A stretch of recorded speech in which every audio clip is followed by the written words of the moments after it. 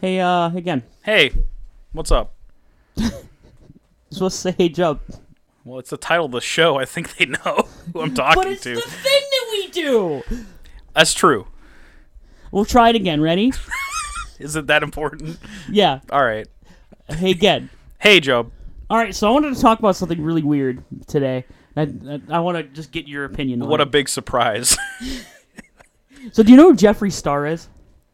Oh, fuck. I should. That name sounds very familiar. He's a very, very famous YouTuber slash makeup entrepreneur. Oh, yeah. Okay.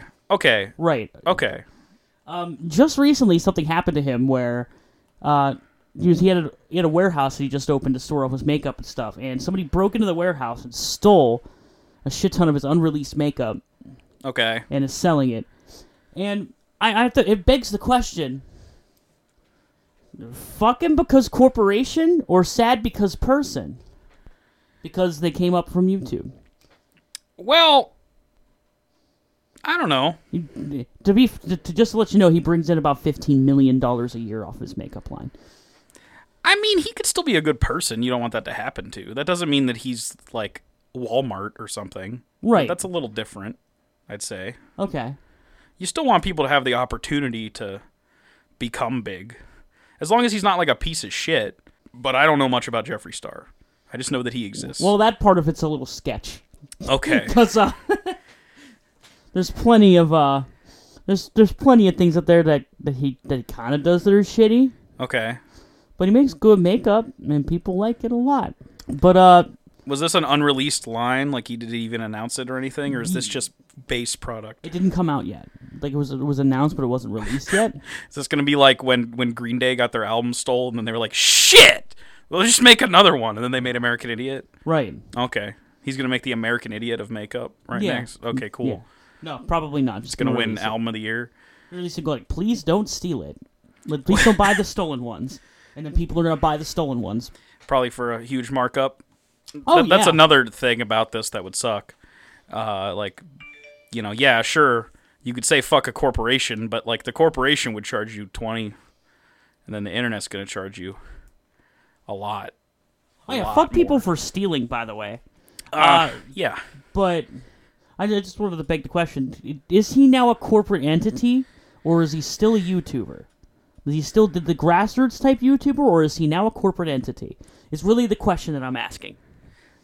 I mean, he's obviously not a grassroots YouTuber. He's just a YouTuber. Like, I'm sure his videos regularly get the millions. most views, right? Millions. So at that point, you're somebody like Jimmy Fallon, right? Yeah, I would say so, yeah. It's kind of ascended past that. Yeah. Anyway, what? Yeah, Why are we talking about Jeffree Star? Why?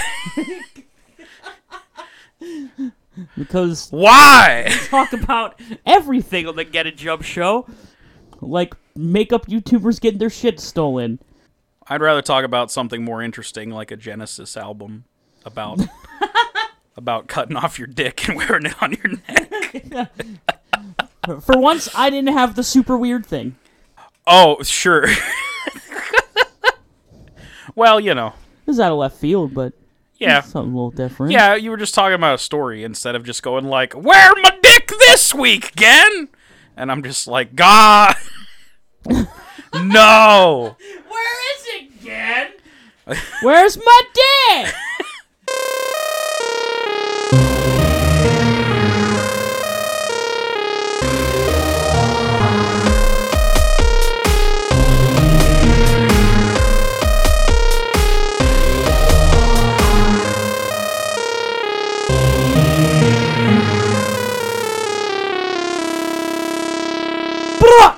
Hello, everybody. Welcome to the Get It Jump show. That's Whoa.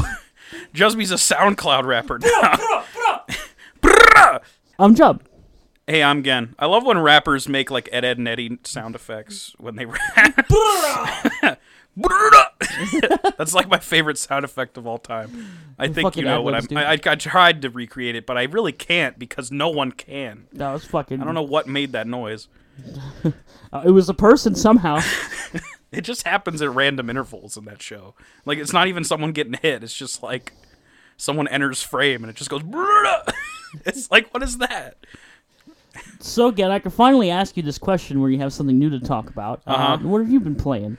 I bought a couple games, even though I'm not even finished with the games that I was playing the last time I talked about games I'm playing. That's kind of how it goes. Still playing The Witness. Still playing Devil May Cry 1. Still playing Resident Evil Code Veronica X. I'm sure there's a couple other... Oh, Burnout. I technically haven't finished Burnout, but we're close. We're close, baby. Gotta find some people to play online with to get one last trophy, and then we're out. We're out of Paradise City, where the grass is green and the song is shitty. Get him. But I also bought Lego Jurassic World. Fuck yeah, dude. And Horizon Zero Dawn. That's a good one. Horizon Zero Dawn is great. I've only played it for I want to say 5 or 6 hours, which felt like a long time, but then when I was done with it, it felt like the game had just started.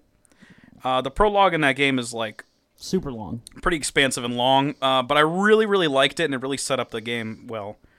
I think my favorite part of it was, minor spoilers for Horizon Zero Dawn, a game that came out 2 years ago that you should have played already. But I guess I didn't either, so right. Whatever. You get introduced to, these other young characters who are, embarking on, they call it the Proving, right, along with you. And one of them was someone who bullied you in a previous scene where you were a little girl, and the other one is a new character. And they were setting them up, and I was like, oh, okay, so these might be characters that you interact with throughout the game, because they're really setting them up here, and then they just die. The next scene. And that was a good twist, because I did not see it coming. I did not see us being attacked right after the fucking, Hogwarts opening ceremony of this game. And then there was a guy with, a giant Gatling gun, and I didn't expect that shit. And the last thing I did in the game was learn how to ride robots as horse, and that's good. That stuff's cool, yeah. This is a good game. I'm really looking forward to the lore in the world, because I know that gets deep, because you can talk to people and there's lots of conversation you could have. I wasted so much time talking to the fucking Sun Priest man and all this shit just because I was curious about the lore of this game and it's really how there's multiple different religions in this post-apocalyptic world that are all kind of different. Yeah, it's very neat, actually. But just like in real life, they're all wrong. Oh, yeah. Ooh, tip my fedora. Well, they are very wrong, but you'll get to that when you get to it. Yeah. That shit's fucking awesome. And then it's a Lego Jurassic World's a Lego game. But it's made me realize the kind of Lego games that I prefer, which is definitely the ones where they take an established franchise of films or something, and then they directly parody it as the game. Because with Jurassic World, you get not just Jurassic World, but Jurassic Park 1, 2, and 3. And they just lift the sound files of the actors talking to be the voice lines in the game. And they, there's a couple other Lego games that are like that, like Lord of the Rings. Yeah. And I love that style because it becomes direct parody. For children, of course, but it's still quite fun to see Lego Jeff Goldblum be an insane person, or Lego Velociraptors ride motorcycles and do stupid shit because they're directly parodying the movies. Do you remember in Jurassic Park 3? Probably not. Yeah, okay. So there's a scene where Sam Neill falls asleep on the airplane, and then he has a nightmare. And it's like when he was in the helicopter in the first Jurassic Park, and he looks over and he's hearing someone say Alan, and he looks over and it's a velociraptor, and the velociraptor says Alan, and then he wakes up out of it, and it's like his partner saying Alan. And that's like a memeable scene. So they do that, except it's him in the helicopter, and then everyone says Alan. But they're dressed like the characters from Jurassic Park 1. So there's like a Jeff Goldblum Velociraptor. Oh my god. And like the woman, and then John Hammond and the fucking old man. They're all Velociraptors. And that's good. The additional thing that makes this one interesting to me is you could play as dinosaurs, and that's a big part of the game. And that's a lot of fun, just wrecking shit with a giant T-Rex. And they're very much kids games, and they're very easy, but part of my brain sometimes wants to relax when I play a game, but still play a game and not really have to think about anything. Yeah, like it's the complete opposite of The Witness, a game that challenges your brain. Right. This one, you just turn your brain off, and you're just like, okay, cool. Let me just make the numbers go up in the Lego game for a while. Ooh, big number. Which sometimes that's fine. I find it really relaxing. I know Lego games aren't for everybody, but that's kind of how I appreciate them. No, they're fun. I was looking for a game to do that after I finished the game that I've been playing and finally finished. Actually, I think I talked about it the very first episode of Gen and Jub. I think so. Yeah, I finally 6 months later finished Red Dead Redemption 2. Hey, it's basically like you sat through a show. Dude, seriously. And the episodes happened every week. Seriously, it's crazy. Wild. Yeah, like I was talking about before, I think what I was saying about it before still plays out, where it feels like you're watching a long-running Western show, and each chapter is a season of it, and each mission is an episode. That's really cool. Yeah. That's a cool setup for a game.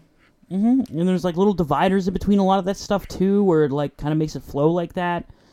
It's very, like I said, it still like moves like a crawl through most of the game. Very slowly building up all of these characters and this setting for you. Like a TV show. Yeah, and it pays off so fucking well. Think about all the best shows on television now. Think about how slow the first season is. Oh, yeah. Yeah. Yeah, and then the first, like, 2 seasons, basically, of Red Dead Redemption right. 2 are like that. They're very slow-moving, but it gets you invested in... Like, if you're able to stick it out, and if you like these kind of things, if you like Westerns, you'll get very invested in the setting and the characters, and it'll send you on a fucking journey through the rest of it. I don't really get into spoilers about it. Even though, I mean, it is 6 months later, there's still a lot of people that haven't played this game yet, and they should. And I haven't, and I know a couple things, so I don't. But I still want to experience a lot of the game for myself. I know a lot of the things that happen, and some of it is things that I would have predicted, because this game does have one of the only unfortunate things about it is that it is a prequel to 1. So you kind of know. So there's certain things you can kind of connect the dots on very early. Right. But still, seeing it play out is a completely different experience, and I'm looking forward to it. Oh, it's 100% about what the best part about Red Dead Redemption 2 are its moments compared to the overall story is a fucking masterpiece. Yeah. But I think what makes it that is all of these individual moments that happen throughout it. Some of the most beautiful and like touching and heart-wrenching moments I've ever experienced in a video game happened in this one. Shit. And it's just so well crafted, so deliberate. There's a segment of the game, I won't get too far into this, but it sets everything up for you where you just get done doing something major. This is the very beginning of one of the chapters of the game, and it puts these pieces in front of you to go do something, and then while you're doing it, a song plays, and it literally times it perfectly. When you're done doing that, the song finishes. You didn't have to do that, but the game puts that right in front of you and says, "Here, do this," and then it creates this fucking amazing moment for you. Okay. And it lines up perfectly. That's cool. But you don't have to do that, and you can make it weird. Apparently Josh did that. Yeah, I could see that. Rockstar does have those kind of things like that in their games. It's incredibly deliberate. I was just thinking about Red Dead the other day, unprompted, just based on because I was remembering the debacle when it was coming out, and there was all the massive report. Was it from Kotaku? Yeah. Was it Jason Schreier? Yeah. Okay, no wonder I was thinking about it. Because I am tying it into a recent thing. Because I was just thinking about how there was that article about Rockstar having massive amounts of crunch time to get this game done, and how it was just such a massive undertaking amongst everyone, and people were just overworked to hell to make this game. And I was thinking about that in relation to BioWare making Anthem, which was another Jason Schreier article that came out recently detailing all the things that went wrong with Anthem, and how The one key difference I can say, because it's both situations where people are overworked and probably massively mentally overworked as well, right, on both things. But for Rockstar, I can at least say that the people making it seemed to have a collective sense of pride about it for the most part, even though they were going through hell to make it, because what they were making they knew was fucking lit. And then with BioWare, it seemed that they were just kind of, fuck, we have to put something out now. A lot of that has to do with direction. Yes. Which Rockstar at least has someone in charge that's like, this is how this is going to fucking go. Right. And then Anthem was like a very scattered, like, no leader whatsoever kind of situation. People who were supposed to take a lead, according to Jason Schreier's article, people that were supposed to take a lead on Anthem didn't do it very well. And that or led left to, the company as well, yeah. Yeah, and that led to a lot of issues. Where, as far as I know, that didn't really happen as much with Red Dead. And plus, they worked on this game straight for fucking, like, 7 years. Yeah. And I understand and it that. still needed crunch time, and that's fucking wild to me. It still needed to do a lot of stuff afterwards to fix some issues with the game. The game's cinematic mode wasn't working properly a lot, where it would just run you into shit. And you would just you would turn cinematic mode on, and if you were riding through a town, sometimes you just hit somebody, and I could put a bounty on your head. I think I talked about that the first episode of the show. Yeah, I got you. They fixed that now. Oh, that's cool. That's patched out. You don't have to worry about that anymore. I expect things like that to happen with every major game now, but it's a question of the amount of that. Like Anthem is something that's like almost inexcusable how like fucked up it is at launch, but learning about how. I highly recommend read that article, by the way. Yeah, go ahead and talk learning about how the development went. It's like there was no other option for that game. That's just how it was going to be. Right. That's unfortunate that there's no other option because, I mean, if EA should have gave them more time. I know they had a lot of time and came up with nothing. Anthem was damned from the start, not just because of the internal issues that it had, but also because of the Frostbite engine. And yeah, that's a shame. That's a major point in that article, is that Frostbite is an engine that was developed specifically to make Battlefield games. Yeah, and then EA was impressed with the visuals, which is because that's something that they seem to care about more than a lot of things, and forced everybody to use it. Everybody. Yeah. And whether they worked on Battlefield knew how to use it, by the way. So just everybody has to use it. And they have no idea. Great. Yeah, there's so many of their games have suffered because of Frostbite. And it's not meant for them. They needed to use something like Unreal. I hope they shift gears, but the thing that worries me is EA is a company that only cares about money and whether their game looks good. Graphically. Right. I think that's the only two things they care about. And Anthem didn't sell bad. Didn't sell, I guarantee you, was way under projection. Sure. For a BioWare game, guarantee you was way under projection. But it might have sold enough that they could not change how they make shit. And that's worrisome to me. But anyway. Did you watch anything, or did you just kind of have no time this week? Because I know you Jusby went to PAX. Yeah, so I didn't really watch anything besides a lot of college basketball, but... okay. But I'm not going to talk about that on here. Well, let's talk about PAX in a minute, because I watched some stuff that I feel like you would like to talk about. I watched some heckin' anime. Oh, did you? Miyazaki movies. Oh, yeah. That's right. My brother told me about this because you watched it with him. Yeah. Oh, fuck. I'm trying to remember the middle one, because we had a Miyazaki sandwich. We had... But in the middle, we watched... Garden of Words. That's what it's called. God, I still feel bad that I couldn't remember it. Garden of Words is... I'll talk about that one first, I guess, because the Miyazaki movies will kind of be talked with each other. It's like a short film, I guess, because it's not like feature length. I think it's like 40 minutes. No, it's not very long, yeah. By the guy that did Your Name? No. I thought it was. I don't think... No, that's the same guy who did... He did what? 5 centimeters per second, and... Yeah. I thought that was the Your Name guy. Is it? Oh, no, you're right, it is. Okay. Well, that's what your brother told me.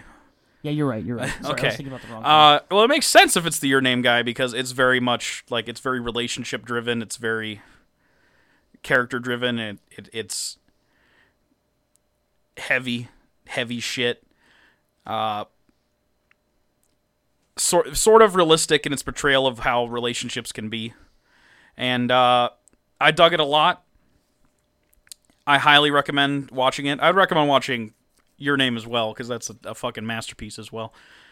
And I think Your Name was better than this, but it's just a very simple movie about two people who are kind of not feeling their life right now, and they skip out on school or work, in each of their cases, to go waste time and sit at this little, I don't know, I guess like gazebo or like something in the middle of a park, and they begin to get to know each other and value that time heavily, and it's about their relationship and its progression. Right. And I won't say any more than that because there's some good twists and shit, and it was really, really, really, really good. And Very gorgeous also, movie. yeah, the Very, animation very- in that is top notch. Yeah. That studio knows what the fuck they're doing. Makoto Shinkai is something I was looking up because I thought I was seeing this. The director of that has a new movie coming out this year. Yeah, It's okay. called Weathering With You. It's going to come out in Japan in July. All right. So we'll probably get it next year or something? Yeah, we'll get it probably early next year. Okay. Or it might go up on... probably about 6 months, I'd say. Yeah, it'll go up here. Miyazaki's new movie, his last movie, at least one assumes, but we already assumed that with another movie that I'm about to talk about, comes out next year. Yeah. So we'll probably get it 2021. I'm sad about that. I have to 'cause assume think- it's Miyazaki's last movie because the man is like approaching 80 years old. Right. I thought the other movie you're going to talk about here was going to be his last movie because it's perfect as his last movie. But I understand that, but the little bit I've read about the next one is interesting to me, and it could work as his last movie as well. I mean, he's a master. I'll watch it. yeah, don't watch anything. Anyway, At this yeah. point, I've almost watched... There's a couple key Miyazaki movies I'm missing, but I've watched enough to know that he's the best. Right. So we watched Totoro. I love this movie. Totoro is precious. It's so good. It's wholesome. It's Yeah. probably the most wholesome movie in his catalog. Yeah, I think For sure. so. A lot of his movies have fucked up shit in it, and if they're still like more geared towards kids, they at least have a dark bent to them. Yeah, like Kiki's, for example. Or like Princess Mononoke, that's almost not even. No, a kid's that movie. doesn't even have any kind of kid thing in it. That movie is fucked up from start to finish. I guess not, but like all of his movies are about young protagonists. Usually. Right? Yeah. Totoro's really young protagonist. Oh yeah, just little small girls. child. And it's just like if you don't know anything about Totoro, good. Don't know anything about Totoro. You don't need to. It's just I don't know. There's this family, and then there's Totoro. It's a movie about imagination. Yeah, or maybe like embracing weird occult things instead of being afraid of them. But that's like a really slight part of it, I think. It's I definitely think more that might- about. It's definitely more about like imagination and the preservation of youth. I think. Yeah, compared but to like so the implications of the movie is that everything is real, that. Right. which is precious and sweet, but also kind of terrifying to me. Just because of what is in the movie, it's kind of terrifying to me. You don't want Cat Bus to exist. I kind of do, but it's also terrifying. It is. And so is Totoro, because like they're equal parts cute and kind of creepy, but then like even when they do creepy things, the kids are like, "Ah, Totoro," and I'm like, that's kind of cute. I couldn't even pretend that it wasn't fine. Right. So, but it does have heavy shit in it, but it's very light. Right. It's approached like you don't know a whole lot about it because the characters themselves kind of don't know a lot about it because it's something that's like, you know, an issue that would probably be tiptoed around with little kids. Like, right. you know. Because the movie is supposed to be told from their perspective. Yeah. So that's why you get shit like that. You know, it's not really a spoiler, it's part of the plot, but like their mom's in the hospital. Right. And you don't really have like a clear indication of like what she's in the hospital for. ever in the movie or how serious the problem is, but it seems serious. And they kind of tiptoe around that issue because, well, I guess you would as a kid because you don't want to be like, hey, your mom has cancer and she could die. Oops. You're just like, oh, she's sick. And then that's it. Yeah, and it gets heavy towards the end, but like that's highly, I mean, that's a movie I would highly recommend to any child or any one, really, because like it's definitely his most kiddie movie. Oh, yeah. But I think there's enough in it to I think it's also his most iconic as far as design goes. Yeah, everybody knows what Totoro looks like, basically. The other movie was his most recent movie, The Wind Rises, which I think is your favorite of his, from what you've said. My personal opinion is that it's the greatest animated movie ever made. You might have a case for that. That movie was fucking beautiful. Yeah. And heartbreaking. Mm-hmm. And just, God, what a devastating movie. Yeah, it is. It really but is. Also a beautiful movie. Like, it's really hard to put to words. I loved it. I think you have a case for it being the best Miyazaki movie at the very least, and best animated movie probably. I think it is. It's very up there. I could literally, I've said this before, I could literally publish an essay about why this is the best animated movie ever made. I've thought about it for a long time. Yeah. But I think it nails, I think it does something better than no other animated movie does, is that it like 100% perfectly nails everything it wants to accomplish visually with its storytelling and with its script. I think there is not a single blemish in any of those, and those are the three singular, like, most important pillars of an animated film. And I don't... Every other animated film I can think of has at least some kind of blemish in those, and I don't think it exists with that movie. Yeah, basically everything is perfect in that movie. Everything works. And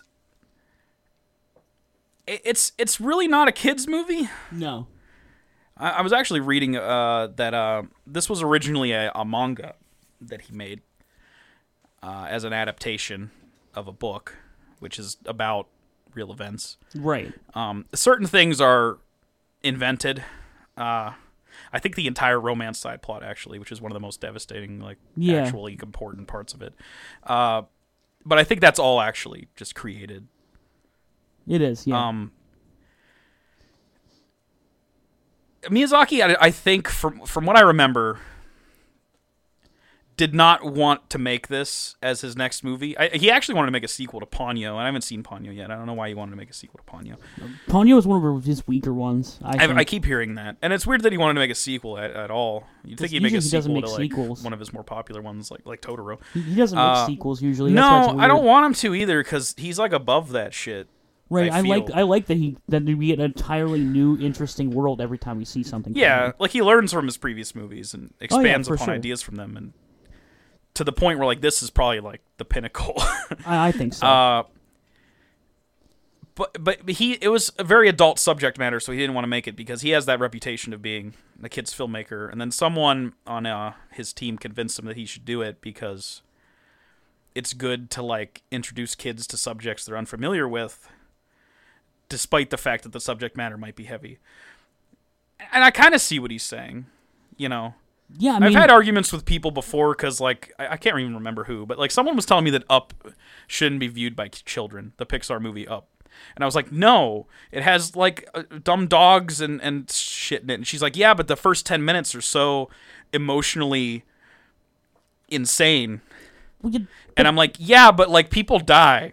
And maybe kids should like learn that. Like that's a thing that they should learn. Now, I'm not a parent, so I mean I could be wrong about this, but I think it ends up harming somebody when you try to strip the concept of death away from them. Yeah. I think it's easier to just better for like mental health on people to make sure they know that death is a very real thing and death can come at any fucking moment. Yeah. And it is a factor of life. Mm-hmm. The opposite side of it, which is death. And you need to be okay with that. It's fucked up and hard to learn as a kid, but like you have to at some point. Right.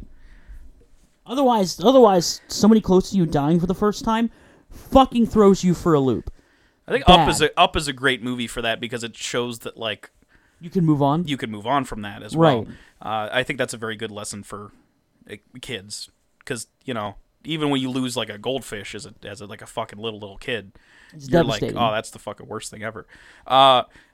This movie doesn't really have a good "you can move on" lesson. No. It sort of does, but like, it's not just fucked up because of death. It is, but it's also just like there's a real question of like, if you don't know, it's about a real life man who designed airplanes around World War II, and they were airplanes that were used for bombings and shit, Right. that Japan used. Yeah, it's.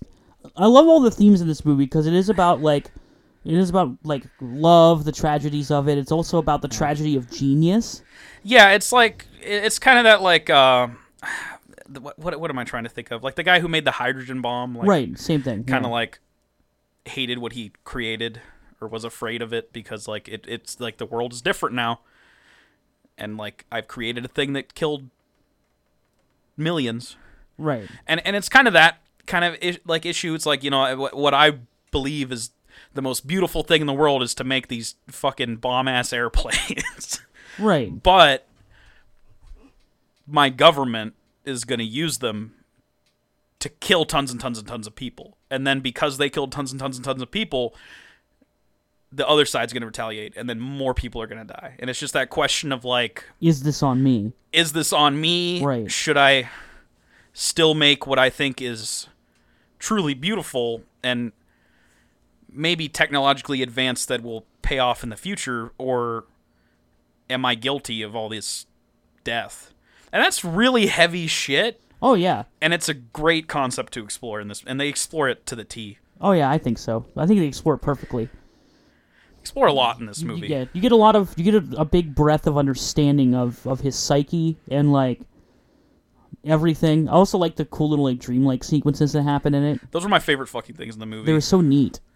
I actually, like, without getting too much into it, cried at the end of the fucking movie. Yeah, same. And I haven't cried at a movie since, God, I don't even know what the fucking last movie I've cried at is.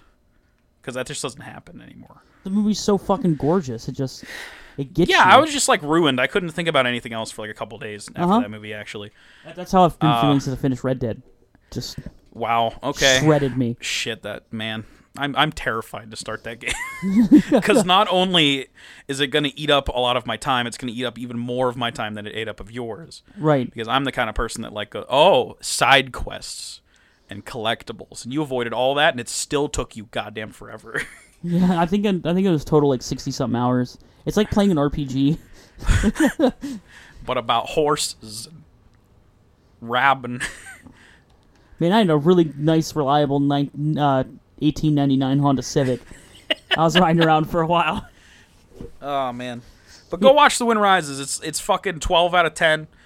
I looked up and got mad at the year that it came out. It got nominated for Best Animated Feature. And I'm like, well, obviously it won, right? No, Frozen won, and that's fucking bullshit. I'm not saying Frozen's bad, It's okay. but that's stupid. Frozen does not do anything significant enough to beat out The Wind Rises. I think just nobody watched it that was voting on the category because must have. stupid. The Wind Rises They usually all watch Miyazaki movies, though. might have been or is worthy of not just the animated Best nomination, Picture? just Best Picture in general. It was Yeah. just fucking it's not just an animated movie. It's like one of the best movies I have seen. Right. Ever. People get hung up on animation and just associate it with kids shit. This isn't at all. No, I don't think so. I think a child would have more trouble understanding the nuances of it. I don't think they would appreciate it as much. Right. It's definitely his most adult movie, but like that kind of works if you grew up with it, which a lot of people did with Miyazaki. Yeah. I'm really hoping because Disney kind of owns the leg of releasing Miyazaki stuff in the West, that they on their streaming service they put the Miyazaki shit on there, because That'd be sweet. I don't really think there's anywhere to access it No, you besides have to buying buy the it. shit. And thankfully, they are mostly readily available at like a lot of stores. They are still expensive Oh yeah. because they're highly sought after, and there's only so many. Anime in general is expensive to buy in physical format. Yeah, it's kind of depressing, actually. Yeah. It's hard to, like, keep up with most movies you could get, like, for $10, $12 on Blu-ray. Miyazaki movies are usually minimum $15. Yeah, that's disappointing, because you want as many people to see these as possible, because these are some of the best movies ever made. Right. I'd categorize at least 4 of Miyazaki's movies in some of the best movies ever made. Yeah. The only ones I got left now are... Spirited Away is the biggest one.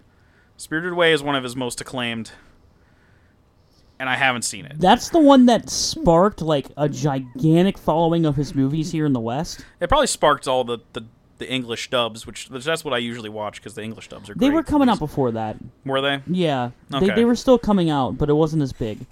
I remember watching Princess Mononoke dubbed, long before okay. Spirited Away came out. It still has really famous people in it for They just all an do. English anime dub. They all do. It's not like what you typically associate with dubbed anime Well, voices. because they're Disney productions. The English dubs are Disney productions. Yeah. So they hire high-profile actors to make sure they do well. They don't phone it in. They do a really good job. Like, Wind Rises has... fucking... why can't I think of his name? I'm an idiot. Hold on, I'm looking it up. Joseph Gordon-Levitt. Yeah. And John Krasinski. Like, I was that Jim from The Office? That's Jim from The Office. Yeah. Like, Werner Herzog. Like, all these people. Emily Blunt. Yeah. Martin Short. Yeah, it's fucking crazy who's all in that. And they all... Wait, William H. seamlessly Macy's make in it. this? Yeah, I don't remember who he is. I'm looking it up. Hold on. I'm curious. Who the fuck does he play? Werner Herzog or however you say that. I'm actually not entirely certain. Is the German man that appears. Right. That was an interesting side jaunt in that movie. I really enjoyed that. Oh, this is the Japanese. Yeah, but anyway. Yeah, anyway, it doesn't matter. It was really. excellent shit. So do you want to talk about the good time you had? Or... Yeah, sure. So, Okay. I kind of talked about it. Let's do that before last we get week. into the misery of The Walking Dead. Right. Yeah, I talked about this last week. I talked about going to PAX East. I went, came back. It was fucking awesome. This is the first time I've ever been to a PAX event or any kind of large-scale video game-based convention. Okay. It's the only one we have here in the East, really. Like you towards the West, you have like 2 different PAXs. You have E3.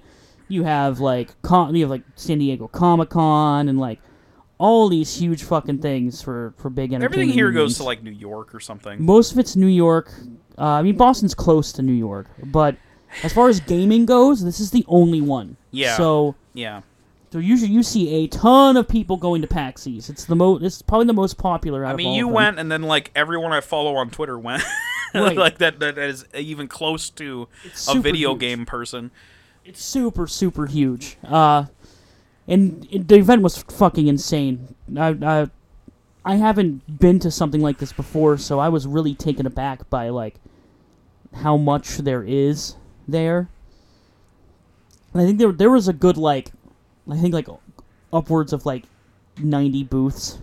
Is it very much like a con, but it's like kind of different focus? Sort of. What the main focus of the event? I'm assuming there's not as much like, crap to buy all around. Oh no, there is. Oh, okay. There's vendors everywhere. But that's not the whole reason. The point of it, at least the original point of PAX, was for indie devs to show up, make these booths, and demo their games out to people. And that still happens at PAX. But there's also a large subsection of it now devoted to larger developers and the AAA stuff. Sure. Which I didn't visit once. Well, I hear that those would take a They long are time to fucking- go visit anyway. For the Sony booth, you basically had to RSVP online Oh, in order Jesus to Christ. get into Okay. these, and usually you just get capped off because it take too fucking long. Uh-huh. Like I wanted to try Days Gone, Yeah. and the line would have probably taken me a solid 3 hours just to play this demo, and not worth it to me when I could like In the same time, you could go experience like 4 indie games. yeah Sure, I got 4 or you. 5 maybe. Like Yeah. some of them I could just walk right up, start talking to the developer and start playing them. That's really cool. That's And cool that especially you in the- can do that. Especially in the PAX Rising area, which is the smaller stuff. Mm-hmm. There's the indie mega booth where you have all the indie devs and pubs showing off all their stuff. Okay. Which is a big part of PAX. Takes probably about half of the place. And then you have PAX Rising inside that, which is all the smaller stuff. My favorite game that I played there was in the PAX Rising section. What was it? It's called Treachery in Beatdown City. Oh, shit. That's a weird name. It is. It's a very weird name. Open Mike Eagle's in this game, What? which is very weird. Yeah. He's like a news reporter man, I guess. It's very strange. Okay. He's the news? Yeah. If you watch the trailer for it, you see him like right at the beginning of it. It's funny. Okay. That's awesome. But what the game is, it has the aesthetic of something like River City Ransom. Okay. Where you have like sort of like a 16-bit or 8-bit looking like side-scrolling beat-em-up game, right? Okay.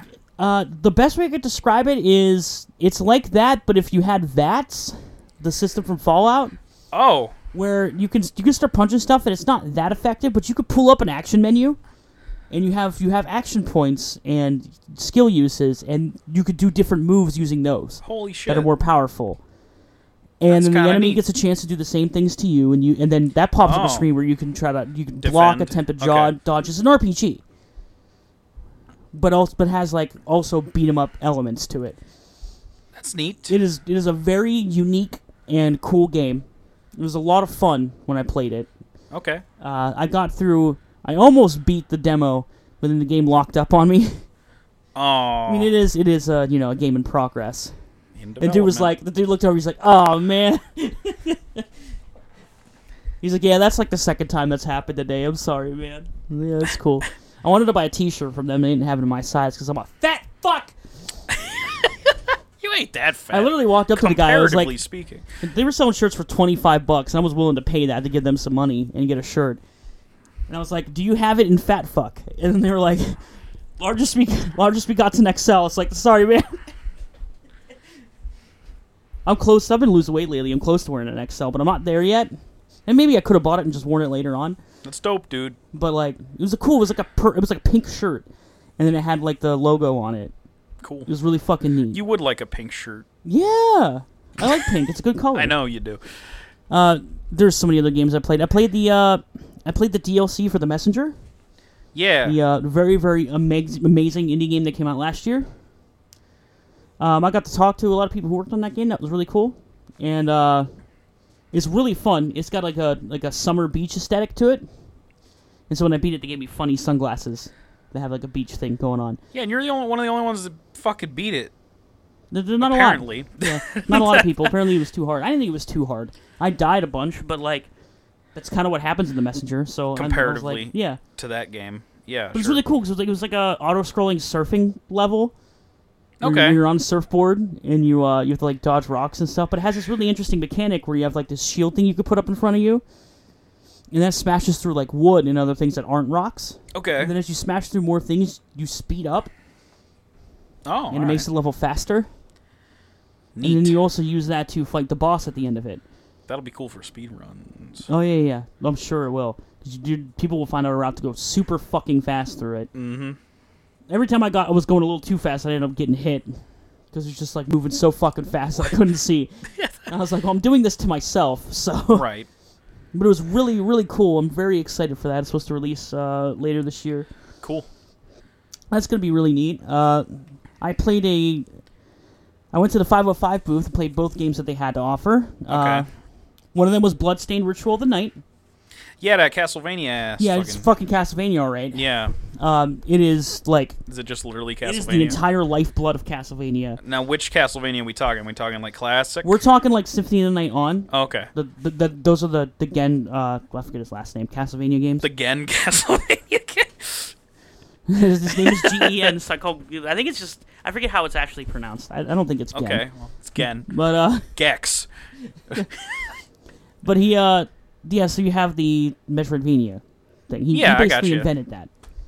Symphony of the Night style. Right. Yeah, between what he did and Super Metroid, basically invented the Metroidvania genre. So, Yeah. but it has all of that, and it has this like really weird like the animation's all very 3D in a 2D plane. It's one of those like 2.5D games. Oh, okay. And it was very off-putting for me at first when I started playing it. I didn't like it too much, but as I played it a little bit more, it kind of grew on me a little bit. It is still kind of gorgeous to look at, but just kind of weird when you're playing it in 2D.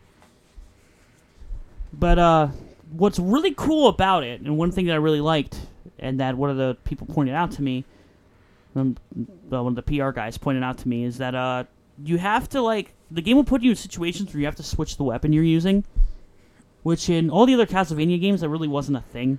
Okay. It was just kind of like use whatever weapon you want to use. You could make it work.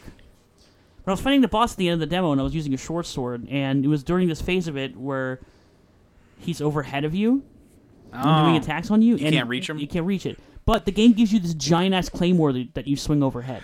So you switch to the claymore, and now you can hit it. That's interesting. And it does stuff like that. So it wants you to switch up weapons. Okay. And I like that. That's cool. Yeah, it makes you actually change up the way you play instead of just doing one thing through the whole fucking game. At least has something different going for it. Yeah. Right, exactly. Speaking of Metroidvanias, I played another Metroidvania called Kunai, which was announced during the second day of PAX. Oh. And then demoed on Saturday. Okay. And Sunday. I played it on Sunday. It's this really weird-looking black and white with red. Sure. Sort Sin of City game. aesthetic. Yeah. It's a more white. A lot of white Okay. instead of black. Because Sin City is usually darker. But this is like a very white game. Kind of like a drawn type thing. And you're this little robot. Mm-hmm. And the robot's fucking great because it has a screen on it, right? It's like looks like a little TV guy, but it's a robot. Okay. And whatever you do in the game, the robot changes facial expressions, and it's always fucking funny. The way it looks. They nailed that shit. Is he like the robot from Saga? Yeah. Just like has a war flashback on his screen, and they're like, "Whoa, dude, what's going on?" But yeah, they nailed that. The characters, I like the main character a lot. It's really, really cute and funny. But the core concept of the game is it's a Metroidvania, but you have two kunais as your main things, right? Okay. And you use them to like get around and like clip off of walls and stuff. Like they're attached to ropes. So you throw them, and then you could lift yourself up. But you can only throw it in the direction that like the hand's on. You can't change the trajectory. Okay. So it makes it really interesting that you kind of have to like either alternate between them or time when you need to throw each kunai to move around in the game. And that's really neat. And then you also have like a blood-sucking sword that you kill shit with. Oh, okay. And it like restores your health and shit. It's already gonna kill them. Why does it need to suck their blood too? I don't know, dude. But you're beating up a bunch of other robots and shit, and it's really cool. Okay. I like the aesthetic of it a lot. It's a very short demo, but I kind of got what the game is, and I kind of want to play it. So it's really neat. Fair enough. The other game at the 505 booth that I played, it's called Indivisible. Okay. It is it's a real-time battle system RPG. So everything's happening in real time, but it kind of feels like Mario and Luigi in that you have it kind of goes for more of a comedy thing to it. Like it's very, very humor based, and it's dialogue. And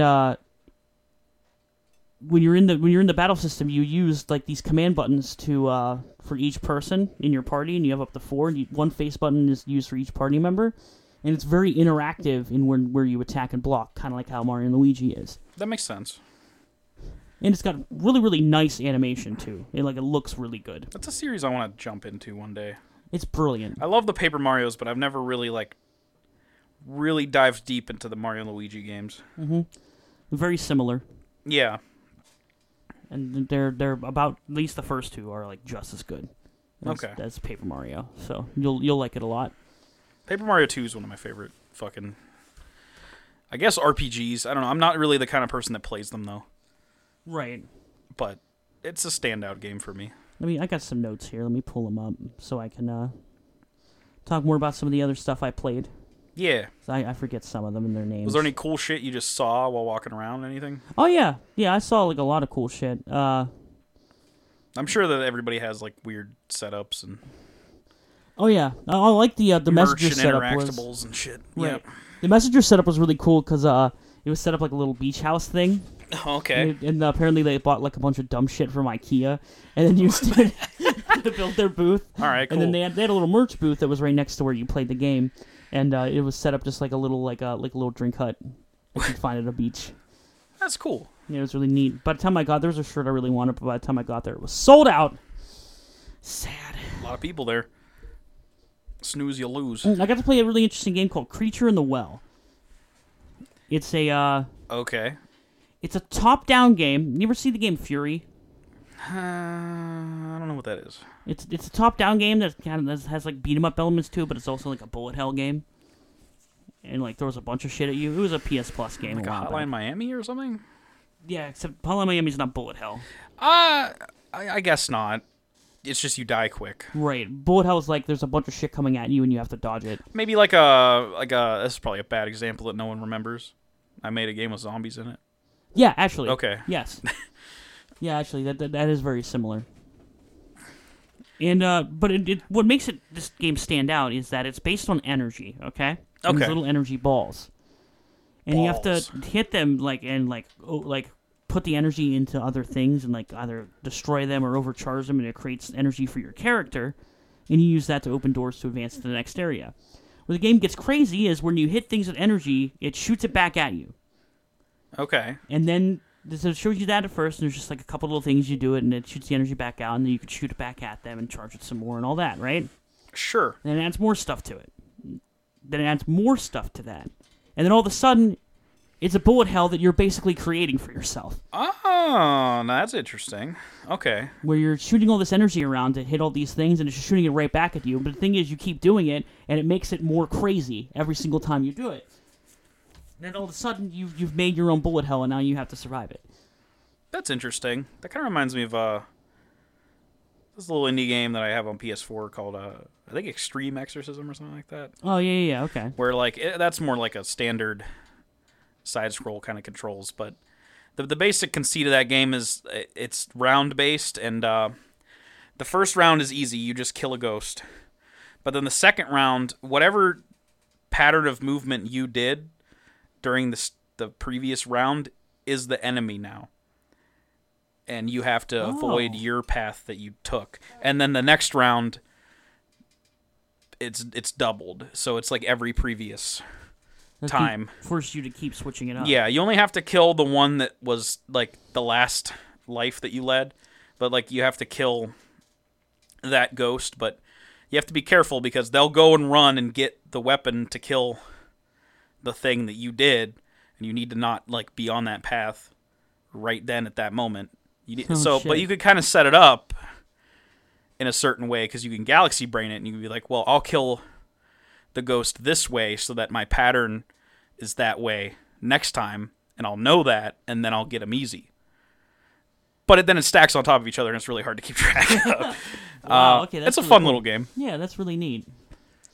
Yeah, Creature in the Well is really cool. Look, that's one that y'all should definitely look out for. That's a deep cut that no one will get, except for the people that are our friends that I showed that video to. I played some new content for Dead Cells. Okay. Which is a roguelike game that came out last year. It's like a roguelike Metroidvania combo game. Yeah. It looks really cool. It's Dead Cells. It gives you a couple new weapons. It's fun to play. They had a really cool booth. It was set up like a castle. Oh.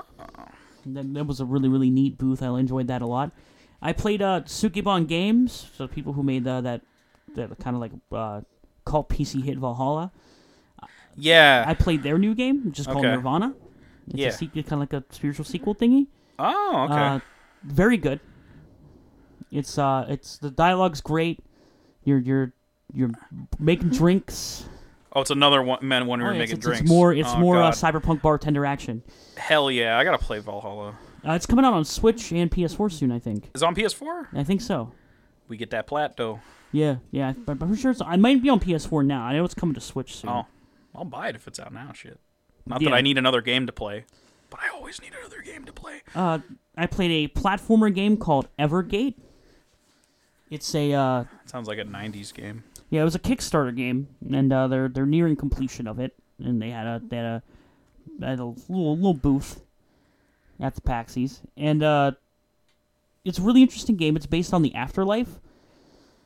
and you're like a little ghosty boy in the afterlife, and you kind of navigate through these areas and discover what your past is. But what's neat about it is you use Oh, you don't remember or something? yeah. Okay. As it kind of starts coming back to you as you're playing through the game. But what's interesting about the game is you at any point you could hold down the right trigger, and it pulls up like this. It slows down time, and it pulls up this little aiming reticle, right? Mm-hmm. That shoots this energy, and it interacts with you hitting different things with that. That'll cause stuff to trigger. You have to use that to solve puzzles. Like there's one where like you'll hit this thing and it'll boost you. Sure. Right? And then you have to use that to kind of make yourself traverse along like these big open areas. There's another one that will, if you hit a block with it, it'll literally swap your place with that block. Okay. And then you have to manipulate that like with your positioning to make it so you can traverse. It's very cool, and it happens like, and then once you get good at it, it starts happening quickly. And it throws you into stuff where you have to act faster and do very specific things. So it's a puzzle platformer. Okay. And it's very, very neat. It's very cute. The main character is a little cute lad. I don't know if you saw it. It's just that guy. Oh, it's a little ghosty. A little cute ghosty boy. Looks like a fucking Pokemon. Yeah, it was very cute. They had a little plushie of him sitting there. Oh, there's Open Mike Eagle in the trailer for that. Oh my god, it is him. What the fuck? Yeah, he just did in that game. Let's see, I'm trying to think if there's anything else I wrote down. I don't think I wrote much else down. Only stuff that Probably came so to mind. much that it's hard to keep track of. I played a lot of very smaller games that I wasn't the most interested in, but they were okay, and it was just cool to talk to some developers. It's probably cool to just experience as much as you can. Like, I mean, it would be a cool experience, too, to go to the Sony thing and play Days Gone, but, like... Oh, no, there is one thing that... There's a couple things that I played that I didn't get to talk about. Sure. Yacht Club Games had a booth at PAX. Shovel Knight guys? Yeah, Yeah, I played their alright. new game, Cyber Shadow. Their new game? Oh, okay. Yeah. New game the Yacht Club's making called Cyber Shadow. It is very much like Ninja Gaiden. Okay. It's really fucking cool. It's level, just like Ninja Gaiden, it's level based. You go in, you do ninja shit. And you're throwing kunai and you're slicing shit and doing platforming through these levels. And it's very, very well made. I think anybody who likes Ninja Gaiden or those kind of games will like it a lot. I think it also has some Mega Man elements where you get like upgrades and power ups and stuff. Just like the Ninja Gaiden didn't have. I'm not a big Ninja Gaiden man. But I'm also not as much of a masochist when it comes to being killed by games. Yeah. It was pretty Sekiro's not the game for me. I say make all games easy so I can play them. No, I'm just kidding. Don't do that. Give everything a slider. And if you want to talk about that debate real quick, I think the overall end solution is if it's a thing in a video game, put a slider on it. 0 to 100. I kind of disagree, but I don't hard disagree. I did just make fun of it and say make everything easy for Genhart. But Right. like my thing is this: there are certain games that I have played that have been really hard, but it's memorable because of that, and I felt like I actually fucking really accomplished something. You can still have that experience. I guess you could, but I don't really see how you could dumb down the FromSoft formula. Make your health bar bigger, make their health bar smaller. I guess. That's it. I just don't think... That's about all you could do. They're not going to want to do that. No, I don't think they're And gonna I don't want think to they do should that. be forced to do that either. It should No. not be a standard if they don't want to. Right. Because at the end of the day, we're not talking about something serious like just being able to play the game. We're talking about difficulty. You can play the game, and you could practice, and you could get good at it at any point. I don't want to at all because I don't have that kind of level of patience. But it's possible. That's what those games require, by the way, is a lot of patience. I know. And I've went through shit like that in games before. I've beat hard games. I beat, like, I don't know, Conker's Bad Fur Day. That game is very hard. That game's fucking bullshit. I love it, but there are so many parts in that game where you'll be stuck on it for, like, hours on end. To the point where you're like, this is fucking impossible. But I did it because eventually I got good at it and did it. And that experience in and of itself is an interesting one. It's not my favorite experience, but some people like that. Some people like hard games. I think they should definitely have the option to have it be hard. And a lot of games certainly should have an easy mode. Games that are more about story should certainly have one. FromSoft games aren't necessarily about the story. The story is kind of built for you from the gameplay. And the reason you think that everything in that world is hardcore and tough is because it is, and it beats your ass constantly. Oh, yeah. That's just how those games are, and I expect them to be that, and that's fine. It's not for me, and that's okay. It's okay that it's not for me, because there's a billion games out there that I can play right now, and I have a bunch of them on my PS4, and I've neglected playing them, because I keep buying other fucking games. There's so many games that I'm not done with the games I'm on because I started other games. So it's not really a big deal that I can't play one of them. Right. And just to put a little bow on this PAX thing, the last game that I played that I've written down was Shovel Knight Showdown. There's a new Shovel Knight game? It's not a new game. It's part of the Treasure Trove still. There's also one more DLC that's coming out for it, but this is like a mini fighting game. Yeah, I thought the last thing happening was King Knight or whatever. Yeah, it is. Okay. It's called King's. I forget what it's called. King something. But yeah, it's the King's Quest. That's the King Knight thing. That was also playable there, and I didn't get to play it. But I played Shovel Knight Showdown with just like 3 other random people that were at PAX. Okay, so does it use the actual engine and mechanics of Shovel Knight? It completely works, and engine has the same mechanics as Shovel Knight, and all the players all the playable characters in the game play like they do in their respective DLCs. I'm not a big fan of it. Oh. I think it's cool, but I just don't think Shovel Knight is properly equipped for that kind of game. It's just like a little experiment kind of thing. That's the thing is, it's free with the Treasure Trove, so it's not like a big deal. And fuck it, that's fine. Right, so it's just like a neat little thing. It's fun to. It's probably fun to play for a little bit with your friends, but like, sure, it's nothing like too compelling. It might be funner once you play it with your brother or something. Right, when I play with people that I know. Yeah. All right, I'm gonna quick run through some of the cool things I saw. One of the coolest things that was going on there was the free to play game Brawlhalla. It's sort of like a Smash clone. They had a booth there where you could play against one of the developers, and they gave you certain prizes based on how you did. Did you? No, I didn't get to do it. The line was exponentially long the whole time. I'd rather go play games. That's fair. Like there's only so much time. Right. I could play Brawlhalla right now if I wanted to, but I didn't have the chance to play some of these other games that aren't out How yet. is Brawlhalla? I don't know. It's very much okay. about it. I think it's really it's like Smash. Sure. But it has like weapons in it. I think it's like it's very floaty. Okay. And I don't like the way it feels to play. Like, how bad is it of a Smash clone? Is it like that Kung Fu Panda game? No, it's way better than that. That's good. It's a well-made game. It's just not for me. Okay. I understand why people like it a lot, because it's actually it can be very fun if you like that kind of game, if you like the way it feels to play. Give it an easy mode! It's a multiplayer game. I just want to say only play it for against no other reason. people. You can only play online, actually.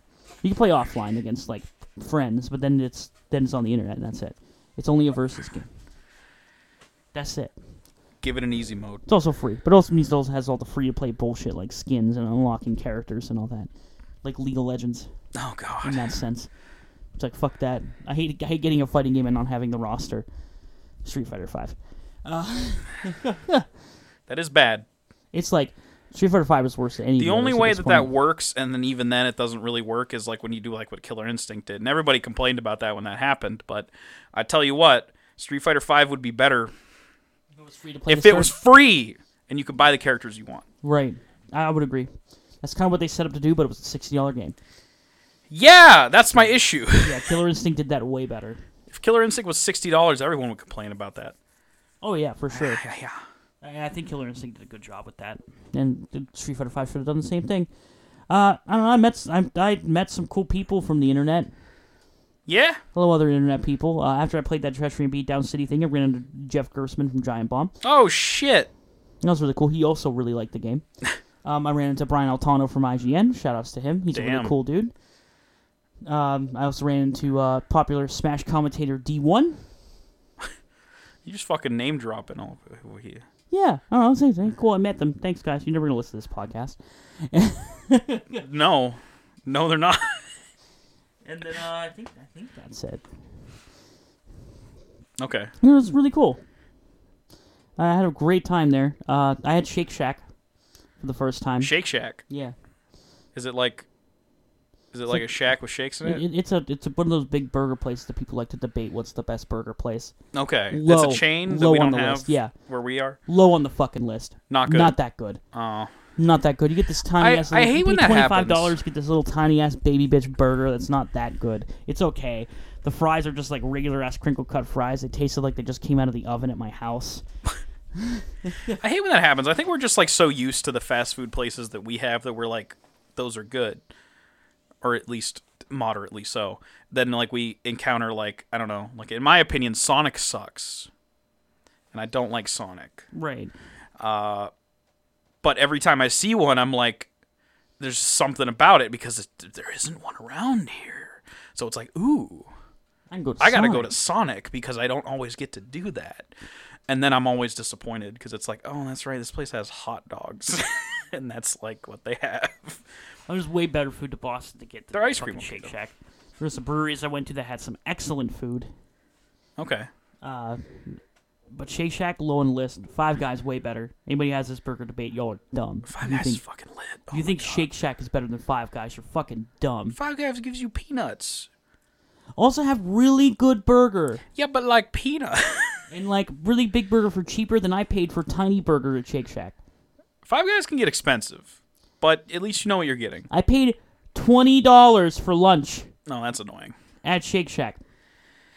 It was a burger, fries, and a drink. More like shake shit. Now, that could be because I was in the heart of Boston, right, where I bought it. But like, no. Did you have any of them Boston delicacies like clam chowder? No. Okay, good. I did go to a brewery that had the best fucking soft pretzel I've ever had in my life, though. So that was lit. A soft pretzel? That's cool. Yeah, like like the baked ass soft pretzels. Yeah, you rip apart and dip and shit. Those are the good. Oh, I got it with beer cheese, and I dipped it in beer cheese. Oh my god, fuck you for even talking about this fuck to me. Yeah, dude. I'm so mad It's now. the best fucking pretzel beer I've ever cheese had. is the best thing ever created, and it makes me mad that I don't have it right now in front of me. A lot of good beer in Boston, too. I also went to a place called Milk Bar, which is really cool. What is that? Milk Bar is a pastry / ice cream place. Okay. But their most popular item is something called cereal milk soft serve ice cream. And it tastes like milk that had cereal in it. Oh, fucking dope. Yeah, Okay. but then you put, like, cereal on top of it. Oh, my God. So I had one with Fruity Pebbles on top. And Hell my God, was it fucking good. It was really expensive for a tiny-ass cup. So you abandoned your diet while you went here. Yeah. I mean, you're on, dude, let me tell you what. Doing any kind of diet, you're on vacation, it is super hard. You can't do that. Everybody's going to want to go eat. Right. At some place that you can't eat at because you can't eat fucking anywhere when you're on a diet. Right, you have to eat at home mostly. You gotta stay home and eat slices of bread. If that. Right. I just tried to come up with something that was depressing sounding. I got you. But, no, plus you want to try things you can't try at home when you're on vacation. Yes. So, like, diet be damned. I wanted some fucking Milk Bar. I always want to do that, and then I just eat a chicken parm sandwich. And I'm like, well... Here we are. I could eat this at home, but it's a pretty good chicken parm sandwich because every chicken parm sandwich is go good. to New York City. Where's the Arby's? I came to New York City to go to Burger King specifically. Oh, dude, there are people that go to like fucking McDonald's and shit at these kind of places, and like, why? Go to somewhere nice. Like, go to. I regret. I don't even know if it's still there at Niagara Falls. The tourist trap like strip of just like crap. Yeah. They have down there. They have a haunted house called like House of Frankenstein or some shit. And right next to it is a Burger King, and this Burger King has a giant Frankenstein holding a burger outside of it. God. And like I kind of forever regret not going there cuz like it's just Burger King. I think that was the argument that my mom made when we went. She was like, well, it's just Burger King. We're not going there. We're not eating at Burger King. We can eat Burger King at home. And I'm like, this one has Frankenstein at it. Holding a burger. That's all it is, though, Genhart, probably. Yeah, it's probably just a normal fucking... So it's like Burger mediocre King. food for pretty cheap. Yeah. And then that's about all Burger King is. Burger King is the most mediocre of foods that you can ever get. I also went to a different brewery, because there's breweries all over Boston. I went to a different brewery where I had a very delicious flatbread pizza. It was buffalo chicken. Very good. Oh, my God. But so it had the... Podcast canceled. I'm going to go eat food. Right. Okay. No, I'm getting hungry now, too. But, Shut the fuck up, Justin. Well, they had your traditional, like, buffalo thing where you had, the chicken and the buffalo sauce and the ranch, right? Mm-hmm. But the chicken was tossed in sriracha sauce. Jesus Christ, man. It was so fucking good. That diarrhea had to be insane. Oh, I shit. The morning after, I shit alright. Buffalo is already, like, just, you know what you're getting into. You might as well just, live with it. Add sriracha to that. I was staying in a awful. one-bedroom hotel with my friend, and I was like, after we ate it, went back to the hotel, I looked at him, I was like, prepare yourself, Fred. This toilet's gonna get fucking destroyed in the morning. And it fucking did. It was so worth it. What a good pizza. I also had plenty of good beer. Boston's a great city. There's so much to do there. I went to this really cool... It's something I really want to talk about real quick. It's the last thing I'll talk about. Sure. I'm going long. I'm going very long. This is going to be a long episode. We got a lot to talk about. Right. I went to this grilled cheese place called Roxy's. It's in like downtown Cambridge, right near the university. Okay. And I got a grilled cheese there with some truffle fries, which were very good. Well, that would make sense, yeah. Right. Very good food, right? And it said they had an arcade in the back. And I was like, oh, we should go to the arcade. And then this little door has a little sign pointing it to it. It says arcade. I'm like, all right, time to go to arcade. And this guy, before we walk back there, checks our IDs. And I'm like, okay. And he gives me a wristband. I'm like, okay, why? Whatever. So you have an employees-only door. You walk into this back room. There's an employees-only door, and there's a freezer door. Employees-only door? Yeah. It's freezer door door. says employee, yeah. Okay. So it looks like just a door to like a meat freezer, and you're like, well, I can't possibly walk back here, can I? But this dude led me back into this room. I don't know what to do. Well, I'm not going to open the door that says employees only, because that's a big no-no. So I opened the freezer door, and no fucking joke, it is a full-blown ass fucking barcade. Oh. In the back of this tiny-ass grilled cheese shop. Place. Yeah. Wow. They had so many fucking machines there. It had 2 bars. Jesus Christ, that's crazy. And then so I got a beer. I bought some tokens at the bar. They give you a cup of tokens, and I went around and played some games and drank for a while. Hell yeah, It dude. was fucking awesome. It was like bespoke looking ass shit. It was so interesting. That's cool. I also stopped at this little record store. Just flipped around for a little bit. It was neat. Did you get anything? No, I didn't want to buy. I don't want to take any records with me on a plane. That makes sense. Because they can I forgot very you went easily on a get, plane. Yeah, they can very easily get fucked up on a plane. And Boston's I'm not actually not that far from us, but I guess driving there would suck. It was only an hour and a half flight. Damn. But drive's like 8 hours. That's not even enough time to realize that you're on a plane. Oh, it is. Okay, but like I've been on a longer flight and it was. I don't like the ear poppy, man. Ear poppy That's the suck. worst That's when you thing get ever. headphones. It makes it less bad. Yeah, definitely. Put some headphones in, start listening to something. I was watching March Madness on the plane while playing my okay. Switch. That was fine. But that was my PAX trip. It was really cool. I had a great time. I'm planning on going again next year, playing some more games. Shout out to everybody that I talked to, all the developers who are making those games that I mentioned. You all probably do a great job, and those games should come out very well. I'm very excited for all of them. Except for that one that he didn't like. Take that, bitch. What, Shovel Knight Showdown? I don't know. I was just... There's a couple you didn't mention, you said. Well, it's not that I didn't like them. It's that they just weren't It's just very they memorable. sucked ass and you hope the developers die. Just Fuck them. Didn't stand out to me. That's all. Okay, yeah. That's cool. Yeah. Glad you had fun. I would love to go at some point, but I get tired walking to my car. Oh, I was averaging like 25 to 30,000 steps a day there. Yeah. It's the equivalent to like 4 or 5 miles That shit sucks. of walking. It is nothing but walking. Yeah. I made sure I got brand new inserts for my feet because my feet are all fucked up, and that helped For your tremendously. You little shoe inserts. Well, for your shoes. I don't know what you inserted into your feet. Nothing into my feet, but I get inserts for my feet in my shoes. But they're for my feet. Insert.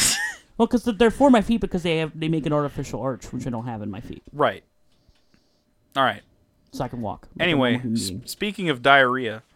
Oh, yeah, I really wanted to say that Time to go anyway. to sleep. I Go know ahead. it's been like 5 minutes since you talked about diarrhea, but I wanted to say that. You go ahead, get her. Just you're not allowed to sleep because I'm going to talk to you.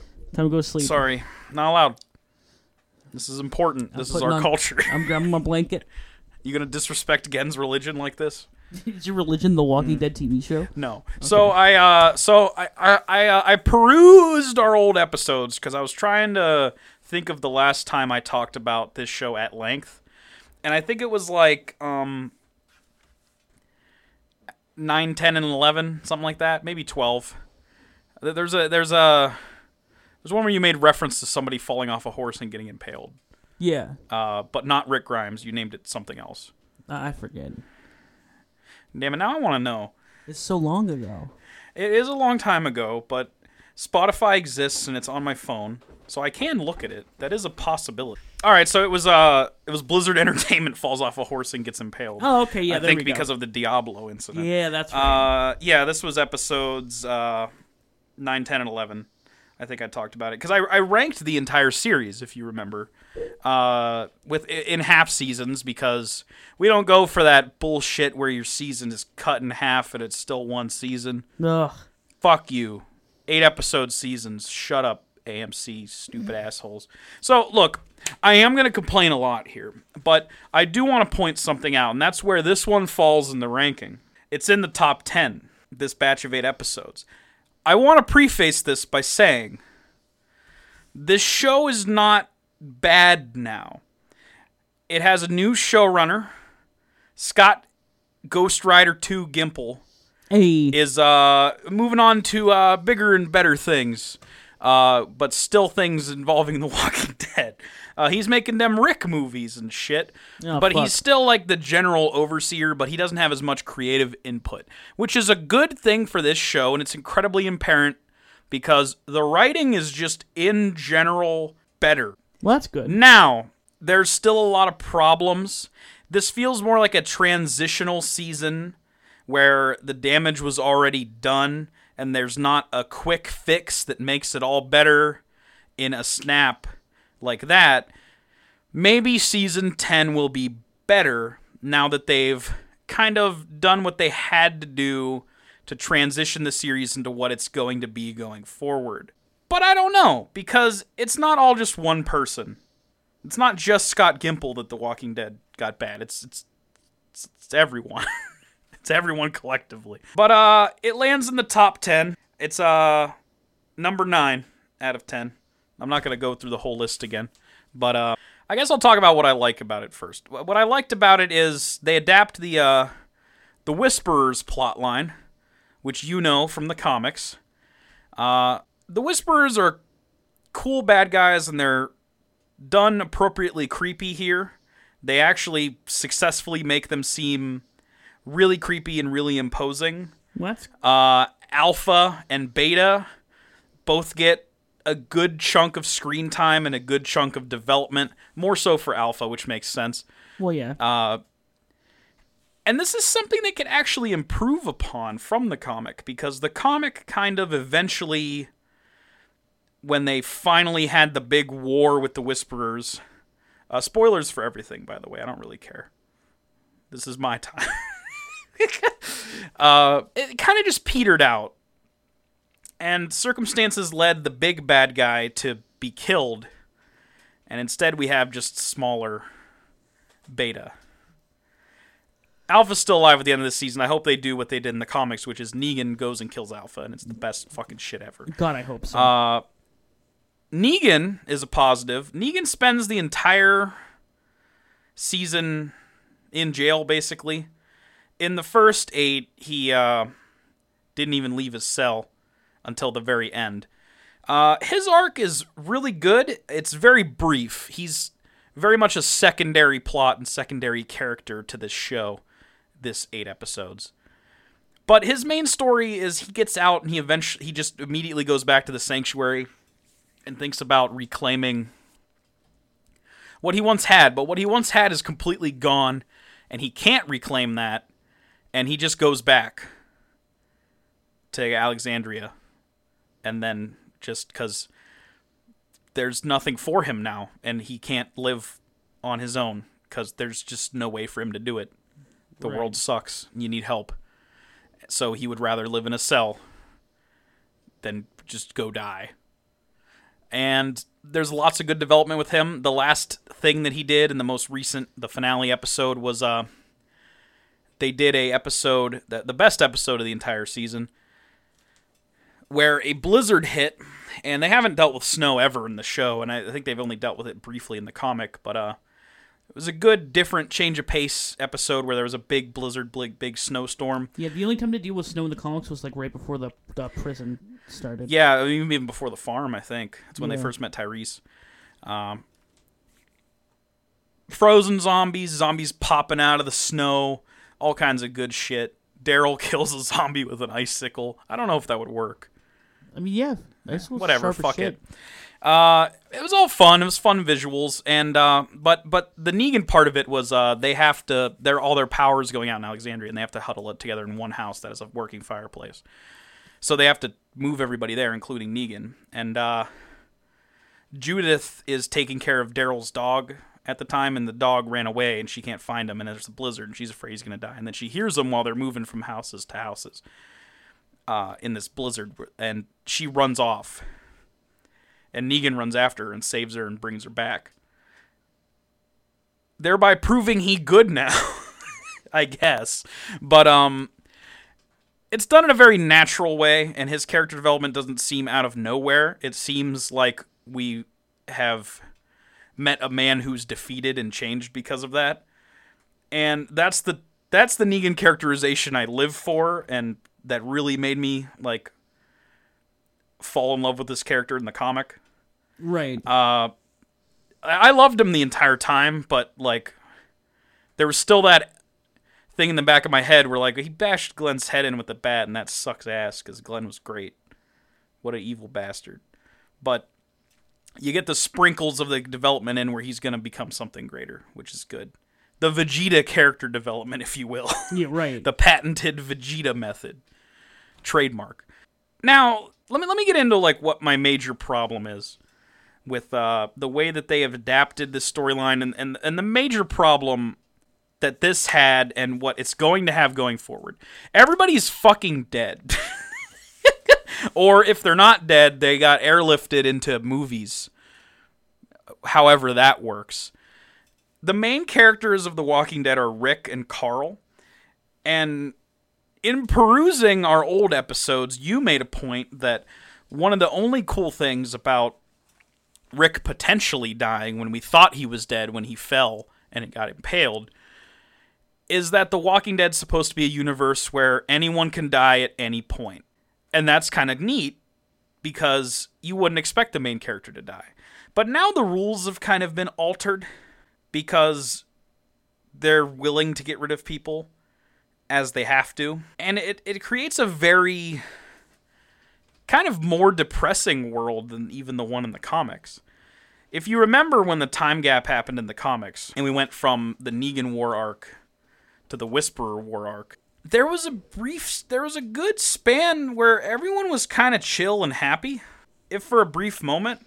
Yeah. But, like, you could tell that, like, through winning a war, our characters indeed won something greater and have had much success because of it. You don't really get that here. Everyone is miserable the whole time. They set up this fucking tension between Michonne, who's leading Alexandria, and the other communities, because she goes through a traumatic experience where she's duped by a former friend of hers who shows up, and they kidnap her and Daryl, and they brand them, and fucking are gonna kill them and torture them, and they're using kids to do it. They kind of have like child soldiers, if you will, and Child soldiers.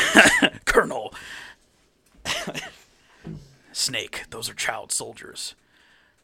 Don't kill them. Just hit them with your rocket gun. But anyway, it's kind of just an artificial situation to set up. It felt really artificial. A lot of people praised this episode, and it does work at being fucked up, but like it felt just artificial to give unnecessary character, not development, but regression for Michonne, because it made Michonne really dark and depressed, not wanting to work with everybody. Michonne is put in a situation where she has to kill children or let Judith get murdered. And she decides to kill children. And that's fucked up, but ultimately all this does for the character is make her really dark and depressed and not willing to work with anyone except her community. She's not going to talk or work with the Kingdom or the Hilltop now. And then 6 years pass, and we have a very cold and distant Michonne. But they don't tell us that until way later, so we just kind of assume that she's just mad that Rick died, and that makes her character annoying. Until they reveal this, and then it just means that they reveal it around the same time that she learns that, like, oh, I was wrong to do that, all of the sudden. Thanks, Judith, for telling me I was wrong to do that. Oh, God. Thanks. It took 6 years. And then they finally start working together again, all the communities, just in time for Alpha to be able to infiltrate and kill a bunch of them, because not even everybody knows each other enough to notice that happening. Get it? That's why they added that plot point. To explain something that didn't need explained. I'm okay with Alpha being able to infiltrate the ranks and kill a bunch of people sight unseen. That's just good villain. You don't have to fucking explain that to me. Don't worry about it. Now, if you are a fan of the comic and you've given up on the show, like I should have, you may be thinking to yourself, well, Carl's dead, so how do they do the Whisperer storyline at all? Because a big part of that is Carl dating the Alpha's daughter, Lydia, and falling in love with her and shit. They give this entire plotline to a newer character who was introduced in like season 7, named Henry, who has basically become Ezekiel and Carol's de facto son. I don't know if I'm using the word de facto right, but whatever. They give all that plotline to him, and it doesn't really work that well. The kid's a good actor, but he just kind of doesn't see, like, if it was Carl, we could excuse a lot of it because we've been with this character a long time and it feels more important. But as it feels on the show, we're getting a lot of character development for someone who's a side character up until this point. You know what that means on this show? They're going to die. Right. Doesn't always. And he does. Great. Let's get into the major deaths of this season. The heads on the wall. Well, on the spikes. The border crossing. Iconic moment from the comics. In the comics, they killed Ezekiel and Rosita. Here, those characters are alive and well and get to live into next season, which is the only part of this that I feel is really interesting, because I think Ezekiel's a great character worthy of exploration, and Rosita exists. They could have killed Rosita, I would have been fine. Right. But killing off Ezekiel felt premature in the comics. Shocking and effective, yes, but premature, because I felt like he could do more and have more character to him. And here, we might have an opportunity to do that. We have in the Blizzard episode, he loses the kingdom, and they have to move to the hilltop because the winter storm makes it so that they just can't live at the kingdom anymore because it kills the heat, and they have to go live somewhere that will work and sustain them. And that sucks for him because he's a king that lost his kingdom and all that, and that'll be interesting going forward. And and Carol kind of splits with him because their son just died. Spoiler. He's one of the heads on the spikes. Henry. Oops. The other two characters they kill are ones that I feel like they killed on purpose to get rid of the dead weight. Tara, who's been with the show since season 4, and Enid, who's been with the show since season 5. Tara, I feel like they didn't really know what to do with for a while. She's been part of the group, and she's done things, but They put her in charge of the hilltop because Jesus died last season, and Maggie is off being in another show and maybe not being dead and maybe being alive and maybe coming back later, but who the fuck knows? They put her in charge of the hilltop, and at no point did it feel right or permanent. I didn't think they were going to kill her, but they haven't been really giving her anything interesting to do as of late. The last big episode she had was in season 7 where she was off on her own, and it wasn't a very good episode. So I'm okay with them killing her because it felt like her character wasn't growing or really going anywhere. And same with Enid. They started giving her more new shit to do this season where, you know, with Carl dead, that relationship isn't going to happen because she's like replacement Sophia. So they pair her with someone else, and it was weird because the time gap is like 6 years because I thought of Enid as like 14, and now she's all of a sudden dating like a 20-year-old or something man, and it just never really fit well with my head, with the timeline, and it just like, I was like, how old is this person? I don't know. It just felt really strange to me, and forced, because when you have a time gap and then all of a sudden two characters are in a relationship, you had no time to see that relationship happen. So you just kind of have to take the word for it that these people have chemistry and are good together, and then they don't show you any of that at all, and it just feels fake and bad. They do that with Gabriel and Rosita in this. They're together. Oh? Yeah. That's weird. But then Eugene wants to fuck her too, because that's of course. And then Sadiq fucked her at some point, and she's having the kid, which was a plot line that they didn't really explore in the comic, because Rosita died. So that'll be interesting going forward, I guess. Hopefully they can get some amusement out of it. The only thing I liked about it was Negan making fun of all of them. He was like, this love quadrangle is hilarious. It's the best thing that's ever happened to me. Because he was just laughing so much about it. Negan's the stand-in for the audience in that scene. Anyway, I've been rambling about The Walking Dead for a while, but I think my major point I want to put forth here is this. In the comic, everyone got to have a breather after a big war, and then when this fucked up shit started happening again, it was threatening to ruin and throw a wrench in the gears of something they had that was just as close to perfect. Here it feels like it's more of the same, and it's just more problems that they have to deal with. It doesn't feel as big or significant. It is way more well written than the Gimple shit, but tonally, and I think without major players like Rick and Carl, it just feels all a little off. And I feel like that's just going to continue into season 10. Oh yeah, for sure. Daryl can't lead the show. Michonne is leaving next season, by the way. This is confirmed. She will probably have a similar exit as Rick, with a 5-episode stint, and then she's gone. I don't know how they're going to really frame that with an upcoming Whisperer war. I don't really think she'd abandon her community, but I also don't think they're going to kill her, because I think they're going to have her reunite with Rick in some way. If they do kill her, that's depressing, because then it's like Rick has nothing to come back to, if he does. Right. But I also don't know what they're doing with that anyway. It's almost like they should have just killed Rick. Maybe they should have just killed Rick. Or just not killed Rick. Yeah, but like if he wants to leave the show, maybe they should have just killed Rick. That would have been fine. They don't have to do this fucking horseshit. Fucking movie. God damn it. It's so bad. It's so stupid. Just let it die. Daryl had a lot of good character development this season and actually was pretty good. They had introduced a lot of new characters that I liked. Magna's group, who in the comics had very little development, but here actually get to shine and have a personality. One of them is deaf, and that was actually shown in a television show rather well. It wasn't just like subtitles and sign language. It was like she writes notes and shows them to Daryl, and we just kind of have to she was really well acted as well. Actual deaf person too. Which was interesting, something different for the show.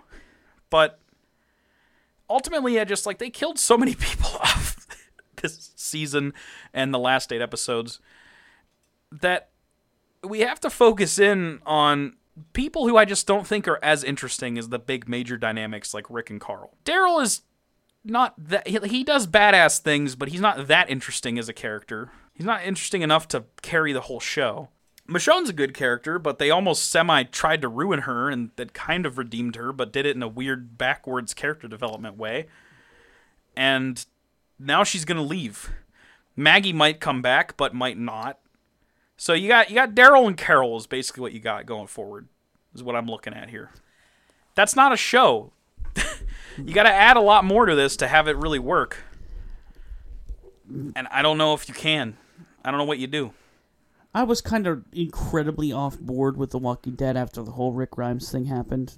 I was kind of waiting when you the were Carl off thing before happened. that. Yeah, but like not even caring about it. Or like before, I was still asking you what was going on in it, and then I completely fell off the point of caring. Like I got close to that when Carl died. I definitely jumped off when Rick was gone, and the reason why is because I think they are the centerpiece of The Walking Dead. Even in the show, they were, and I do feel like they could die, but both of them is kind of a little much. Right. If they did this thing with Rick and then Carl was still around, I feel like the show would be a little more interesting. Right. Or vice versa, even. But that would still be less interesting. Rick without Carl was really uninteresting to me. I was like, because he turned into a rage monster as well. That was the worst part of it. So mad that my son's dead, I'm going to shoot people indiscriminately. Right. Like, come on. Ugh. Dumb. No, I always thought Walking Dead would be really interesting if you had a scenario where, obviously you would hope that the son outlives the father, but what happens with Carl after his father passes away and he has to carry the torch? Like, that's something that I could see being something that's really interesting in the comics. I don't think they're going to do it for a long time. No. But I could be wrong. I don't know. They're approaching that 200th issue, and that's worrisome. When you know what happened the last time they had 100 in the title of an issue. Ugh. Oh, man. Negan 2 Electric Boogaloo. Let's go. Gonna smash somebody's head. Somebody gonna die. It's for sure. Also, like, the Walking Dead comic is so effective because it has, like, these... Like, the crazy shit doesn't happen often at all, especially, like, once you got to Alexandria. It was, like, very few and far between.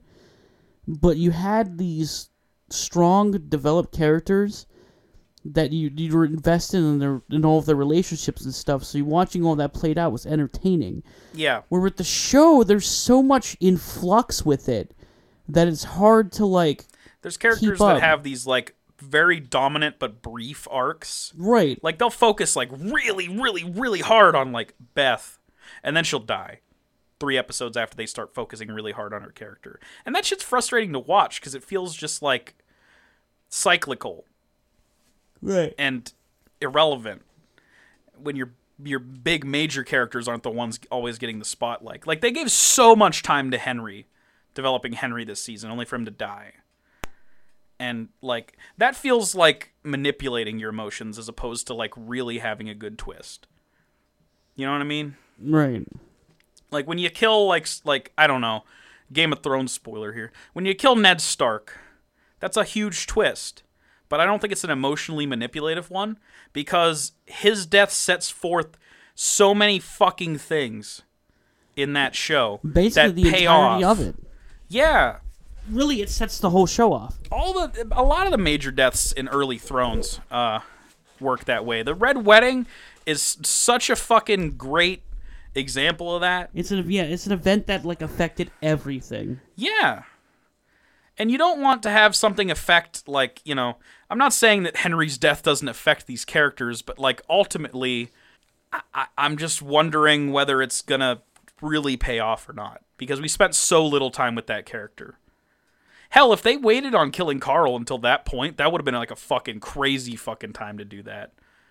And I actually would have felt like that would have been, like, maybe a more fitting, crazy way to end his character. Because it would have been a shock, and then Carl dying could actually spearhead them to get revenge on the Whisperers more than, say, this no-name character who you probably forgot existed until this season came along. What can you do? Stop watching it. I am interested in how they handle Lydia, because that character's entire existence is kind of predicated on being in a relationship with Carl, and now she doesn't have that either. So, what the fuck? What do they do with that character? Oh, who knows? Probably kill her. Negan better kill Alpha next season. It'll be the dopest shit. Jeffrey Dean Morgan continues to be one of the great things about this show. Oh, yeah, he does a great job portraying Negan. Anyway, I will not talk about The Walking Dead ever again. Oh, thank fucking Just God. kidding. Oh, maybe next year. I will eventually.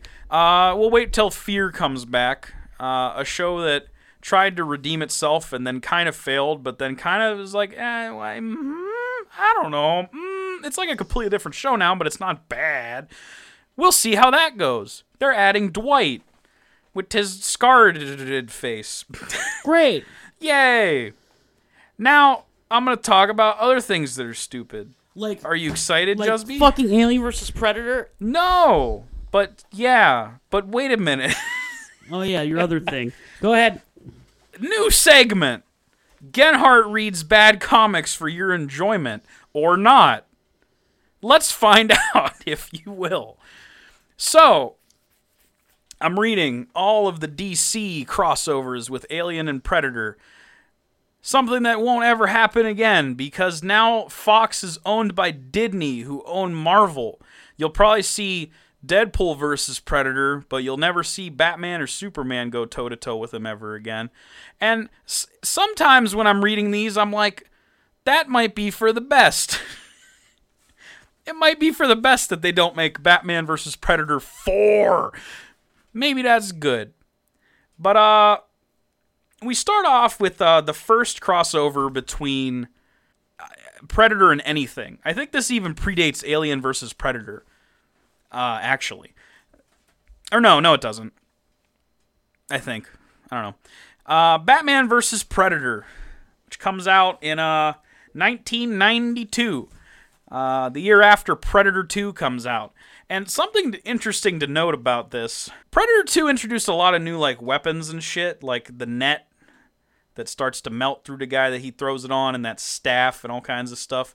This has all of those in it. However, the dates suggest that they were probably writing this around the same time.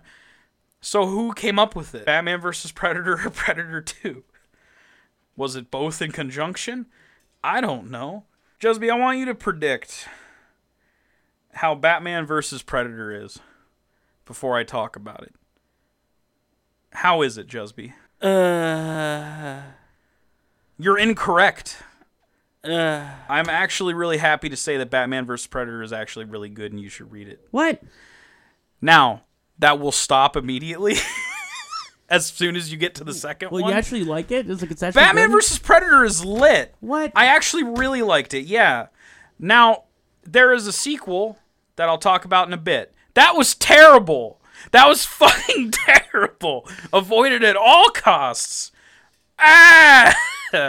But if you like Batman, if you like Predator, and you think that sounds like it would be bad, I encourage you to give this a shot and let me know what you think of after it. It's probably the best they could have possibly did given the circumstances. Because, yeah, it's a dumb idea, but, whatever. It could work. Batman's really good at fight. Predator really good at fight. Maybe it'll be good fight. It progresses much like you would expect. The Predator shows up in Gotham and starts taking out people in power in Gotham. And for Gotham, this means mobster fuckboys. Right. There's two major mob families that are kind of at war with each other, or maybe just like a cold war. And they hate each other, and when the story begins, they're having fixed boxing matches and things, and there's some kind of disagreement amongst the two mafia bosses about who was supposed to win and who was supposed to take the fall. They each have a boxer in the stakes.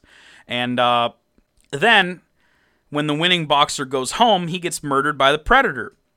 The Predator targets a boxer because the Predator somehow understands that this man is a fighter and therefore someone that he has the go-ahead to hunt because he's a fighter, which is kind of an interesting concept to me because usually you kind of expect the Predator to go after people with guns or that are really obvious for him to go after and fight. Right. People that antagonize him.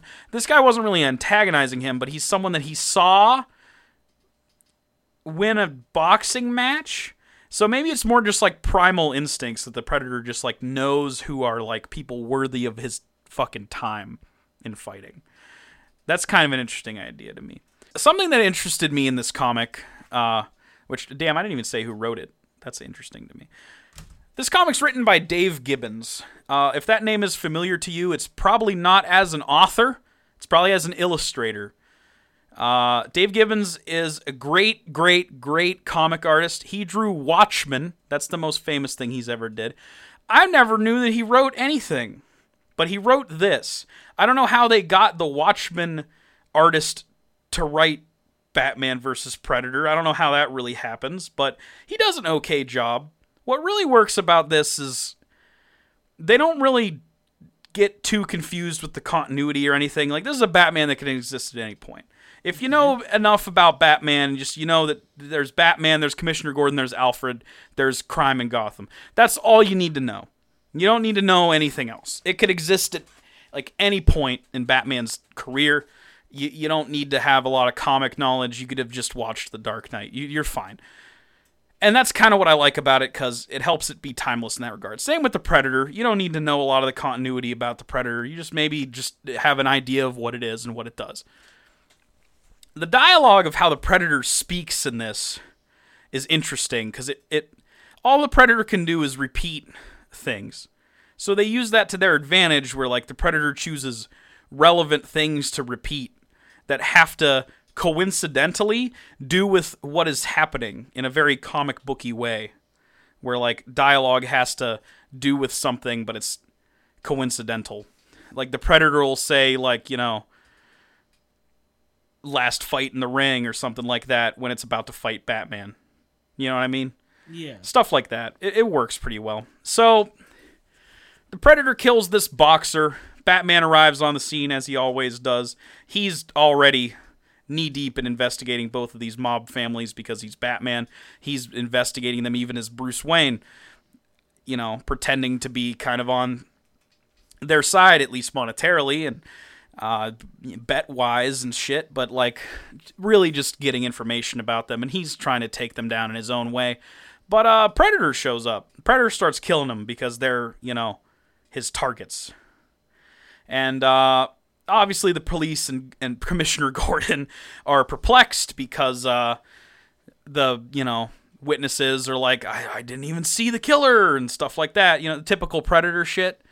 Batman is a genius, and unlike protagonists from the Predator movies, kind of figures out what the jig is really early on.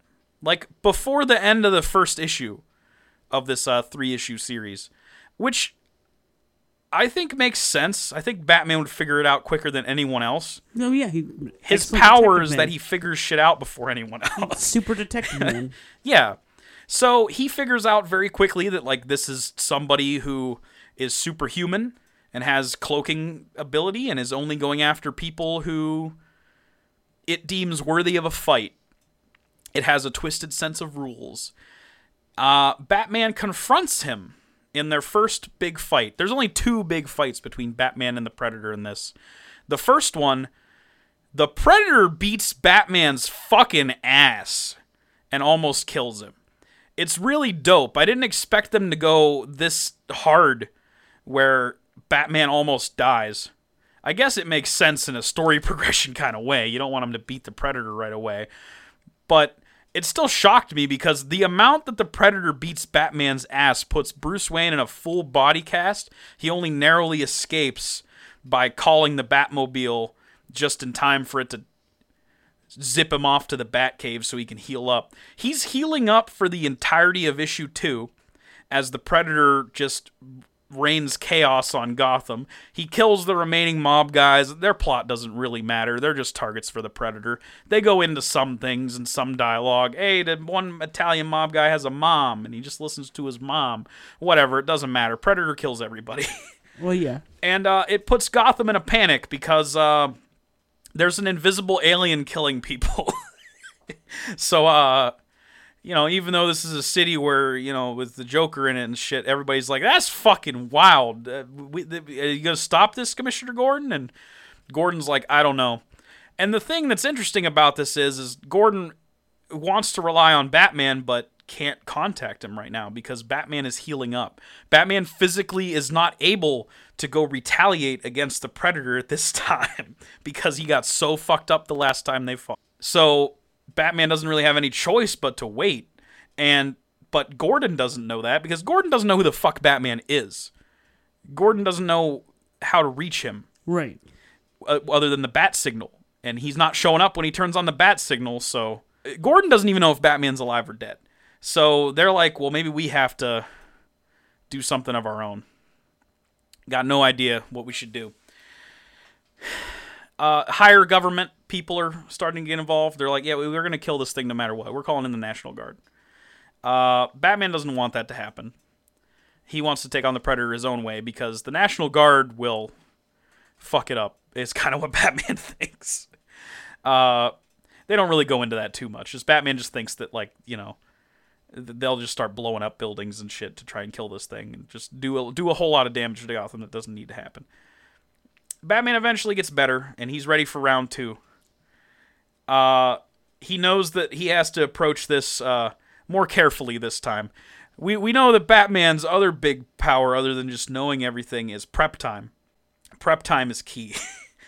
So he gets a very Batman v Superman, or, well, more realistically, The Dark Knight Returns. Mecha bat suit, kind of like armored bat suit to fight the Predator in.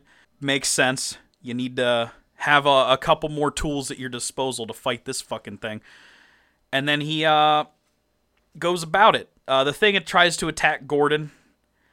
He narrowly escapes, and then Batman shows up before it can really finish the job and starts fighting it. Their fight is really, really great. This comic is drawn expertly well by Andy and Adam Kubert. I don't know if you ever heard of them. They're fucking great. They've drawn Batman a billion times. They know what they're fucking doing. They know that this is the reason that anyone is even going to fucking look at this fucking comic. It's Batman and Predator fighting. You might as well make that be fucking lit. Right. And they do. The Predator uses all of its fucking tricks. Batman finds ways to get out of them. Batman knows that he doesn't want to fight the Predator just out in the open because there could be loss of life, because the Predator doesn't fucking care where it shoots its fucking laser. He takes him to the Batcave, one of the only places he knows where no one will be, and fights him there. Now, despite the fact that he prepared for this, Predator is still fucking a badass, and he almost narrowly kills Batman again. But here's where my favorite moment in the entire comic happens. Alfred shows up with a fucking gun from the 1800s and shoots the Predator. My God. Narrowly saving Batman's life, not giving a fucking shit. He calls the Predator a big bully. It's a very Alfred thing to do. The thing grabs Alfred to like try and kill him, but it's dazed from it being shot by a gun from the 1800s, and kind of just dismisses Alfred as crazy, not really someone to fight, not really a trophy worthy of collecting. It really wants to go after Batman. Once it sees Batman, it thinks it killed Batman the first time, I think, but once Batman comes back, it doesn't care about anything else. Doesn't care about Gordon, doesn't care about any low-ranking mob people. It just wants Batman, because they know that's like the big fucking guy that they need to fight, you know? Right. Their fight goes to Wayne Manor, their fight goes outside again, and Batman eventually gets it to a standstill. I was wondering if they're going to address Batman's no-kill stance. Interestingly enough, that issue is sidestepped.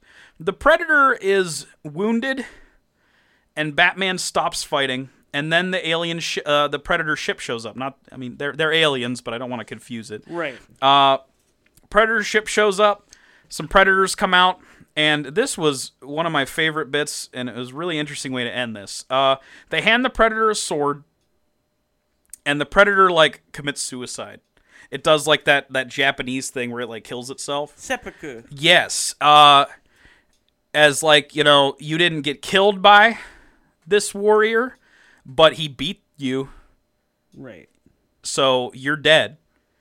And here, you die a warrior's death, you kill yourself. And they hand him the thing and he kills himself. Then they give Batman this fucking bitch-ass, old-ass sword. And they fuck off and they leave, as Predators do. And Batman's like, well, that was weird. God. But it was a lot of fun. I was surprised at how fun it was because I was under the assumption, and I was proven right by, I'm like 4 deep into these now. I'm only going to talk about 2 of them today, but I've been proven right at how bad these would be because you got 2 very different kinds of stories being combined here. One of them's going to win out and or it's just going to not work with either of them. This kind of plays by the rules of both Batman stories and Predator stories and kind of works in a surprising way. And then they ruin it with Batman vs. Predator 2 Blood Match. Jesus fucking Christ. Is it literally just... It's again. Oh, God. But even worse. Now, one of the things I praised about that first one was no continuity. So obviously, of course, immediately you have to add Huntress. And if you don't know who Huntress is, that's because you didn't read Batman comics in the 90s. And good. Huntress is kind of like... I don't know. I'm a huge comics fan, Jusby, and I don't really give a fuck or know anything about Huntress. She's a half-naked Batman character that fights people a Batman way in Gotham and isn't quite a Batgirl, isn't quite a Robin, isn't quite an anything, whatever she exists. So she's hunting down this mob guy that she hates and, ooh, he's a bad guy. He gives drugs to kids, and she's secretly sells drugs to the community. But Batman, I sell drugs to the community. And Batman's hunting this same guy. I guess her secret identity is a teacher, and this really heavy-handed bullshit scene where she like is thinking about her kids and like, you know, oh no, there's another empty desk today because that mobster man sold drugs to these kids and they keep dying in my classroom. And I'm like, fuck off. This heavy-handed bullshit. It's really not good. Now, let's see here. Blood Match is written by, I don't know how to say this guy's name, Doug Moench? Munch's Odyssey? It's Moench. What do you think? Munch. Doug Munch. Doug Munch. Now he's written a lot of Batman. His most notable thing, I think, is he's the creator of Moon Knight. So maybe at some point this man has written good comics. It's not this one. I'll tell you that. It also doesn't help that the art is disgusting and I hate it. It's this guy named Paul Gulacy. I don't know. It's very like disgusting, like Aeon Flux ass looking. I don't know. That's not really a good description of what it is, but that's all I can. It's an art style that really just like doesn't look good to me. The Predator looks better than the other characters. I'll say that. So the implications here is that the first one is canon. The first one happened, and the Predator that comes down is I want to say, although it's not explicitly stated, but it's implied, the son, or at least a relative of the Predator from the first Batman vs. Predator comic. So Batman effectively, but not really, killed that Predator, and this Predator is not out seeking, you know, the typical rules of Predatordom. He's out for revenge, which I think is dumb because I don't think they do that. I don't think Predators go to seek revenge. I just disagree. I just disagree. They're really simple characters, easy to understand. This kind of breaks the rules of them in a dumb way with this kind of idea that it's out for revenge to kill Batman. And also Batman like pretty much explicitly says at the end of the first one, I don't think they're going to come after me now because they know that I'm not to be fucked with because I'm fucking Batman. I'm the goddamn Batman. So he's confused at first because he's like, well, I thought that like I beat one. Why is another one coming after me? it's because it wants revenge because he killed, like, its dad or whatever. It's stupid. Eventually, other predators show up, thus confirming this theory because they're trying to kill this predator because he's breaking the rules.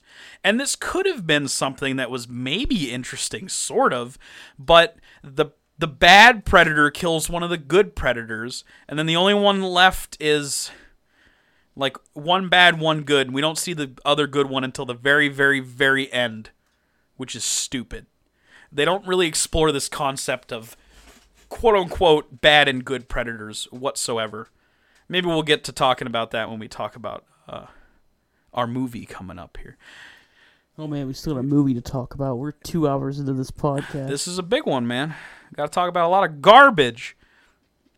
I guess it's worth noting, but it's not really, that Mob Man has hired like a bunch of like a big super duper assassin squad team to go after Batman because he's fucking mad because Batman's putting the hurt on his operations. And I don't know, it's just like specifically, it's just like implied that like all of these people are the most badass motherfuckers around, and this guy's a demolition expert, and this is like the most badass woman swordsman in the world, and this one's a big biker man named Hellboy or something.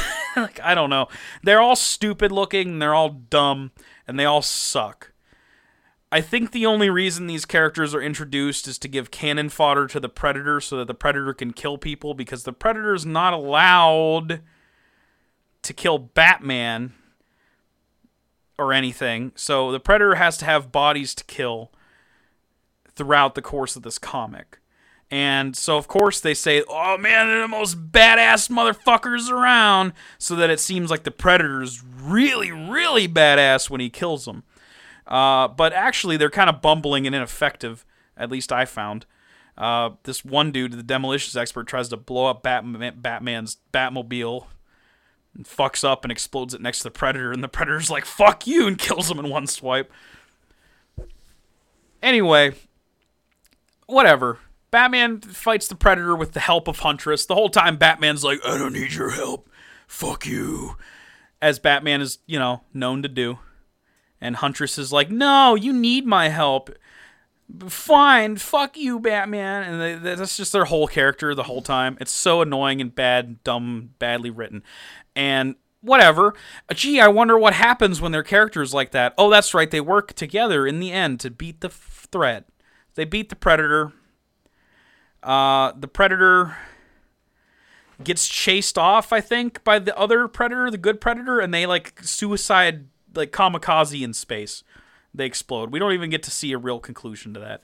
And then Batman's just like, well, that's the last we see of him until Batman vs. Predator 3. It was fucking terrible. Don't read the second one. I know you may be tempted because the first one is actually good. I was looking forward to it after finishing one. I was like, oh, man. But as is usual, the sequel is not good. The sequel's not good. Anyway, next week we'll talk about ones that are maybe even worse.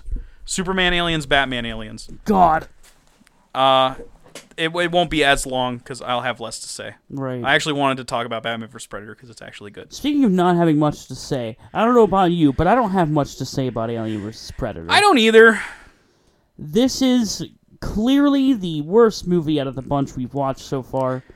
AVP is a fucking train wreck of a movie. Yeah. It doesn't feel like it has a clear, concise direction or purpose throughout most of it. Predators and aliens fight. That's the clear direction and purpose of this movie. That's it. And there's some things that are pretty cool that Predators and aliens do, but it's all very overblown most of the time and annoying. In a funny way, yeah. In a lot of them. Lots of dumb slow-mo shots in this movie. The fucking... the face huggers going out of the eggs in slow motion. My God. Did Zack Snyder direct this masterpiece? Yeah. No! Paul W.S. Anderson. What's the W.S. stand for? Well, it's shit. I was going to say weak sauce. Paul Weak Sauce Anderson. Basically. That's what this movie is, weak sauce. Paul Thomas Anderson's evil twin who makes definitely bad like movies. A polar opposite of Paul Thomas Anderson, I'll tell you what. It's funny to me. It's like that other Coen that like made Garfield. It's The not third the Coen? Coen brothers, the third one, the one third we Coen? don't talk about, Dark Coen. The one that lives in the cellar. It's like that episode of The Simpsons where Bart had like a evil twin who was like Hugo. It's like a deformed hunchback Bart. Don't let Hugo out. What do we even say? It wasn't good enough to even talk about. So I'm glad we spent a bunch of other airtime talking about other stuff. Here's what it is. Here's the entirety of Alien versus Predator, right? You give me the plot, because I just talked for a long time. Okay, I'll give you the entire plot. I'll interject I'm gonna- as I say dumb things. I'm going to do it in about approximately 2 minutes, because this is literally all the plot. I could do it in 2 seconds, but go Wayland ahead. Yutani, big company. Just Ooh. Wayland, bitch! Yutani ain't in the picture yet. Yutani didn't do the corporate takeover yet. Oh, fine, whatever. Just Wayland. Just big boy Wayland, man. Shows up and goes like, I found Pyramid. Let's go investigate. I'll get all these people together. Oh, played by your boy. Your boy, what the fuck's his name? Lance Henriksen, who played Bishop in Aliens, and played Bishop in Alien 3. God. Doesn't really make sense. We talked about this, and I couldn't really make heads or tails of it. So, the implication from this is that, oh, the creator, the Wayland himself, looks like Bishop because they based the Bishop model off of him.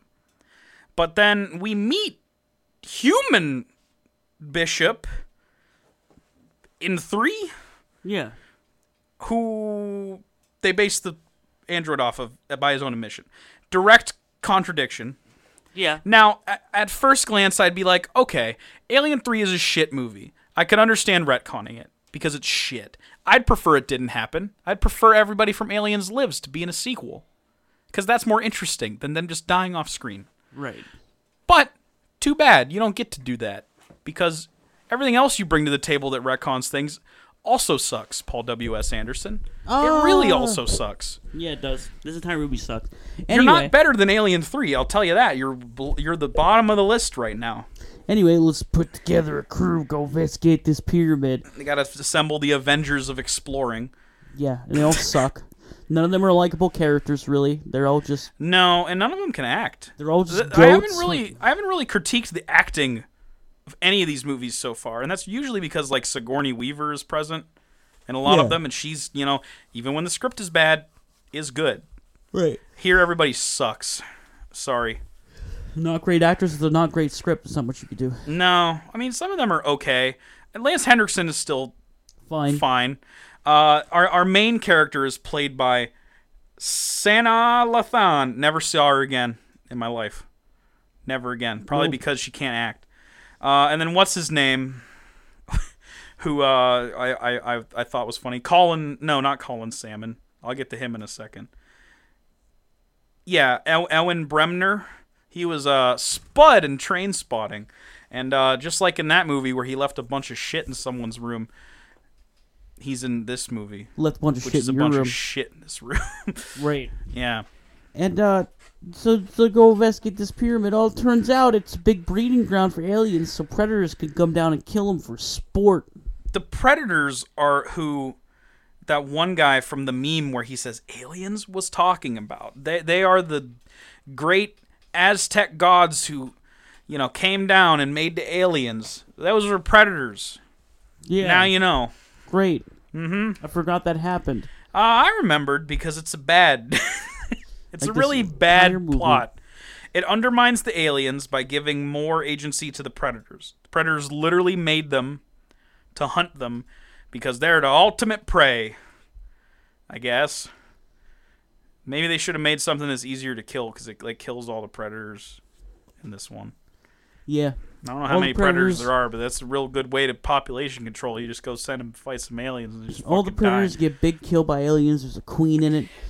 And then oh look, here we go, lambs to the slaughter. Here come all their fucking ragtag group just getting killed off one by one. They started the goofy pyramid with the Zelda puzzles where it shifts around. Ooh. And everybody's lost in the pyramid. Whoa! And then they all start dying, and nobody cares, because nobody cares about any of these characters. Nobody's likable. Yep, and then predators show up like, ooh, kill alien time, starts killing aliens. Oh no, they killed Colin Salmon. And then... my favorite actor from Resident Evil 1. Ooh. And then the main character makes sure her plot armor is all nice and zipped up, because then she's about to get attacked by Predator Man. She's the one who figures out that the enemy of my enemy is my friend. Yeah, and then so she gotta does it. team up with the Predators because they're the good guys, and the aliens are the bad guys. She go team up with Predator, and he like, okay. But the Predators created the bad guys, so are the Predators the bad guys? Yes. Uh-oh! The enemy of my enemy is also my enemy. Oh no! It should have just been like the lesser of two evils kind of thing. Like right. That would have been a better way to phrase this. I guess, but still dumb. This is really dumb. And then they work together to kill aliens, and then Alien Queen gets off her fucking big old pregnancy pisser. And plop out them eggs, bitch. And gets ready to fuck shit up. Yeah. Can we Finds talk an about elevator to ride. her dumb gear that the Predator makes for her out of an alien? Yeah. Gives her an alien head to use as a shield. Makes a spear out of an alien tail. Now, I was trying to wonder if that would actually be effective as a shield, an alien head. It doesn't cover a whole lot of ground. But can an alien... an alien could puncture an alien.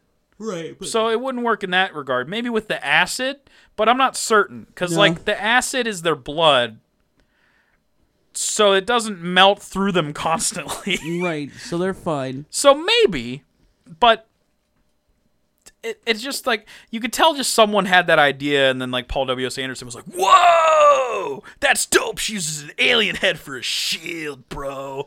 And then they put it in, even though it was it felt like a 12-year-old came up with it. Yeah. And Dead to Alien, this movie's PG-13, by the way. And this is also the first thing I ever saw of either of these franchises. Wow, I'm so sorry. And that's a shame, isn't it? I'm so fucking sorry. It wasn't until much later in life that I got more interested in them, because I wasn't too enthused with this movie. Really? Yeah. I thought it was better when I was a kid, because I was more easily impressed. Right. But young Genhart was an idiot, because this movie is fucking trash. Oh my god. But anyway, so they team up and they're like, alright, we're getting all the aliens, we're getting out of here, we'll blow a place up. And then Alien Queen show up and go like, nah bitch, I took the elevator, fuck you. Did not take the elevator, you fucking ass. Comes up and stabs that Predator man right in the chesticles. He's like, ouch, oof, my Predator bones. And then she's like, oh no, what do? And then finds out how to do, and Queen Alien dead. She just stabs the thing, and it's dead, and it falls off the Arctic cliff. And that's about it. I did big when Predator ships show up and... Oh yeah, the stinger at the end. Earlier in the movie, the Predator got face hugged, but you probably forgot about that. So then when they take the dead Predator body, all them Predators that show up, a weirdly large amount of Predators, by the way. It should have just been 2. Yeah, they made it 10. It was fucking 200. God. They take the dead body of the Predator into the ship, and then a chest burster comes out of them, and it's a hybrid. It got the tiny mouth, but it also got the horizontal expansion of vagina mouth that the Predator has. Yeah. And that's the setup for the I shit you not, it's actually canonically called this, the Pred Alien, who we'll see next week in a movie that's even worse than this, if that's possible. Fuck yeah. That's it. That's literally it for Alien vs. Predator, lads. It's that bad. Yeah. There's not much to say about it. I got a couple things I could say, but yeah, not about the plot. Not at all. Is there any positives we could even glean from this? No. I want to say that Paul W.S. Anderson is usually someone who I feel doesn't give a shit at all about what movie he's making. He's not someone that has any love or care for the franchises that he adapts, usually. I don't feel like that's the case here. I feel like he really likes Alien. I feel like he really likes Predator. He's just not a good filmmaker. He doesn't know how to make anything good. He's not a good writer. He's not a good director. Does he have a good movie? I don't think so. He has Event Horizon, I think. Okay. I haven't seen Event Horizon, so I don't know. I feel like just, the care and the practical effects is kind of here, but at the same time, he just gets too steeped in creating this mythology that is dumb and bad. It's really bad. But I guess it's better than his Resident Evil movies. Ha! Oh, God, no. I think we mentioned that if this movie came out a little later, it wouldn't have been, what's her name? It would have been Mila Jovovich 100%. instead, because that's his wife who he puts in all of his movies so that they can make double money. It's like when you draft a quarterback and a wide receiver from the same team, you get double points. Yeah! Double points. It's cheating the system. God. Any more remarks about this fucking movie? Oh, yeah. Oh, sorry. God. How'd this movie happen? I guess it's kind of obvious. Yeah. They were like, ooh, combine the franchises, make the money. It worked, by the way. Oh, I made money. This movie made money. I got some quotes to read because they're funny to me. Oh. James Cameron. On learning, this is from Wikipedia. You can go look this up if you want. When he learns that they're going to make Alien vs. Predator, James Cameron says it would kill the validity of the franchise. And he left the project because they were trying to talk to Cameron and Scott. And they were both like, and then didn't do it. Right. James Cameron. To me, that was Frankenstein meets werewolf. It was Universal just taking their assets and starting to play them off against each other, milking it. Here's the depressing, funny part. Here's Cameron's actual opinion of the movie after watching it. It was actually pretty good. I think of the 5 Alien films, I'd rate it third. I actually liked it. I actually liked it a lot. This means that he ranks his own movie, and I assume Alien, above this movie, but Alien 3 and Resurrection under it. And while those are shit, and I can't really defend them, they are better than this movie. Definitely. Even Resurrection. Resurrection has enjoyable moments still. Yes! There is not a single... We had to make our own fun with this movie just by sitting there making fun of it, because there was nothing enjoyable at its core. There's fun to have with that watching Resurrection was a way more fun experience because I didn't really have to make up that much shit to make fun of it. Right. Just let the movie happen. Dumb stuff happens constantly in that movie. It's bad, but I was engaged the whole time. I'll tell you that. I was watching the damn movie. Dude, Alien vs. Predator, I was checking out like less than an hour into the movie. Yes, we were both checking our phone constantly. I'm sure of it. Yeah, it was just so bad. I don't know. I didn't look over to you to Oh yeah, 100% was. Like, we're almost instantly watching that movie. I fucking hate it. I'll give you Ridley Scott's quote right now when asked if he had watched the Alien vs. Predator films. That's the quote. Nice. But also, no, I couldn't do that. I couldn't quite take that step. Yeah, well... What the fuck does he stand to gain from watching those movies? Thankfully, Mr. Scott. He came up with his own reason for how the aliens get made, and while it's stupid, it's not this stupid, where it's like, the Predators made him, I don't know. They made him to fuck fight. You. That's what this movie feels. It feels like a fuck you. It's, this, like... I don't know. I don't care about any of it. It's just all fucking crap. I'm looking to see if there was a Sigourney Weaver quote. Oh, here it is. Yeah. I think I mentioned this before. Oh, there's another thing I could talk about here. Sigourney Weaver, like, they were trying to make an Alien vs. Predator movie, like, way early. But, like, when they were talking about Alien 3, even. Right. And she was like, no. So, Sigourney Weaver said she was happy not to be in the film. Quote, "The reason I wanted my character to die in the first place." End quote. Yeah. Another dumb thing that's just like historically weird. There was so Anderson, Paul W.S., just to clarify.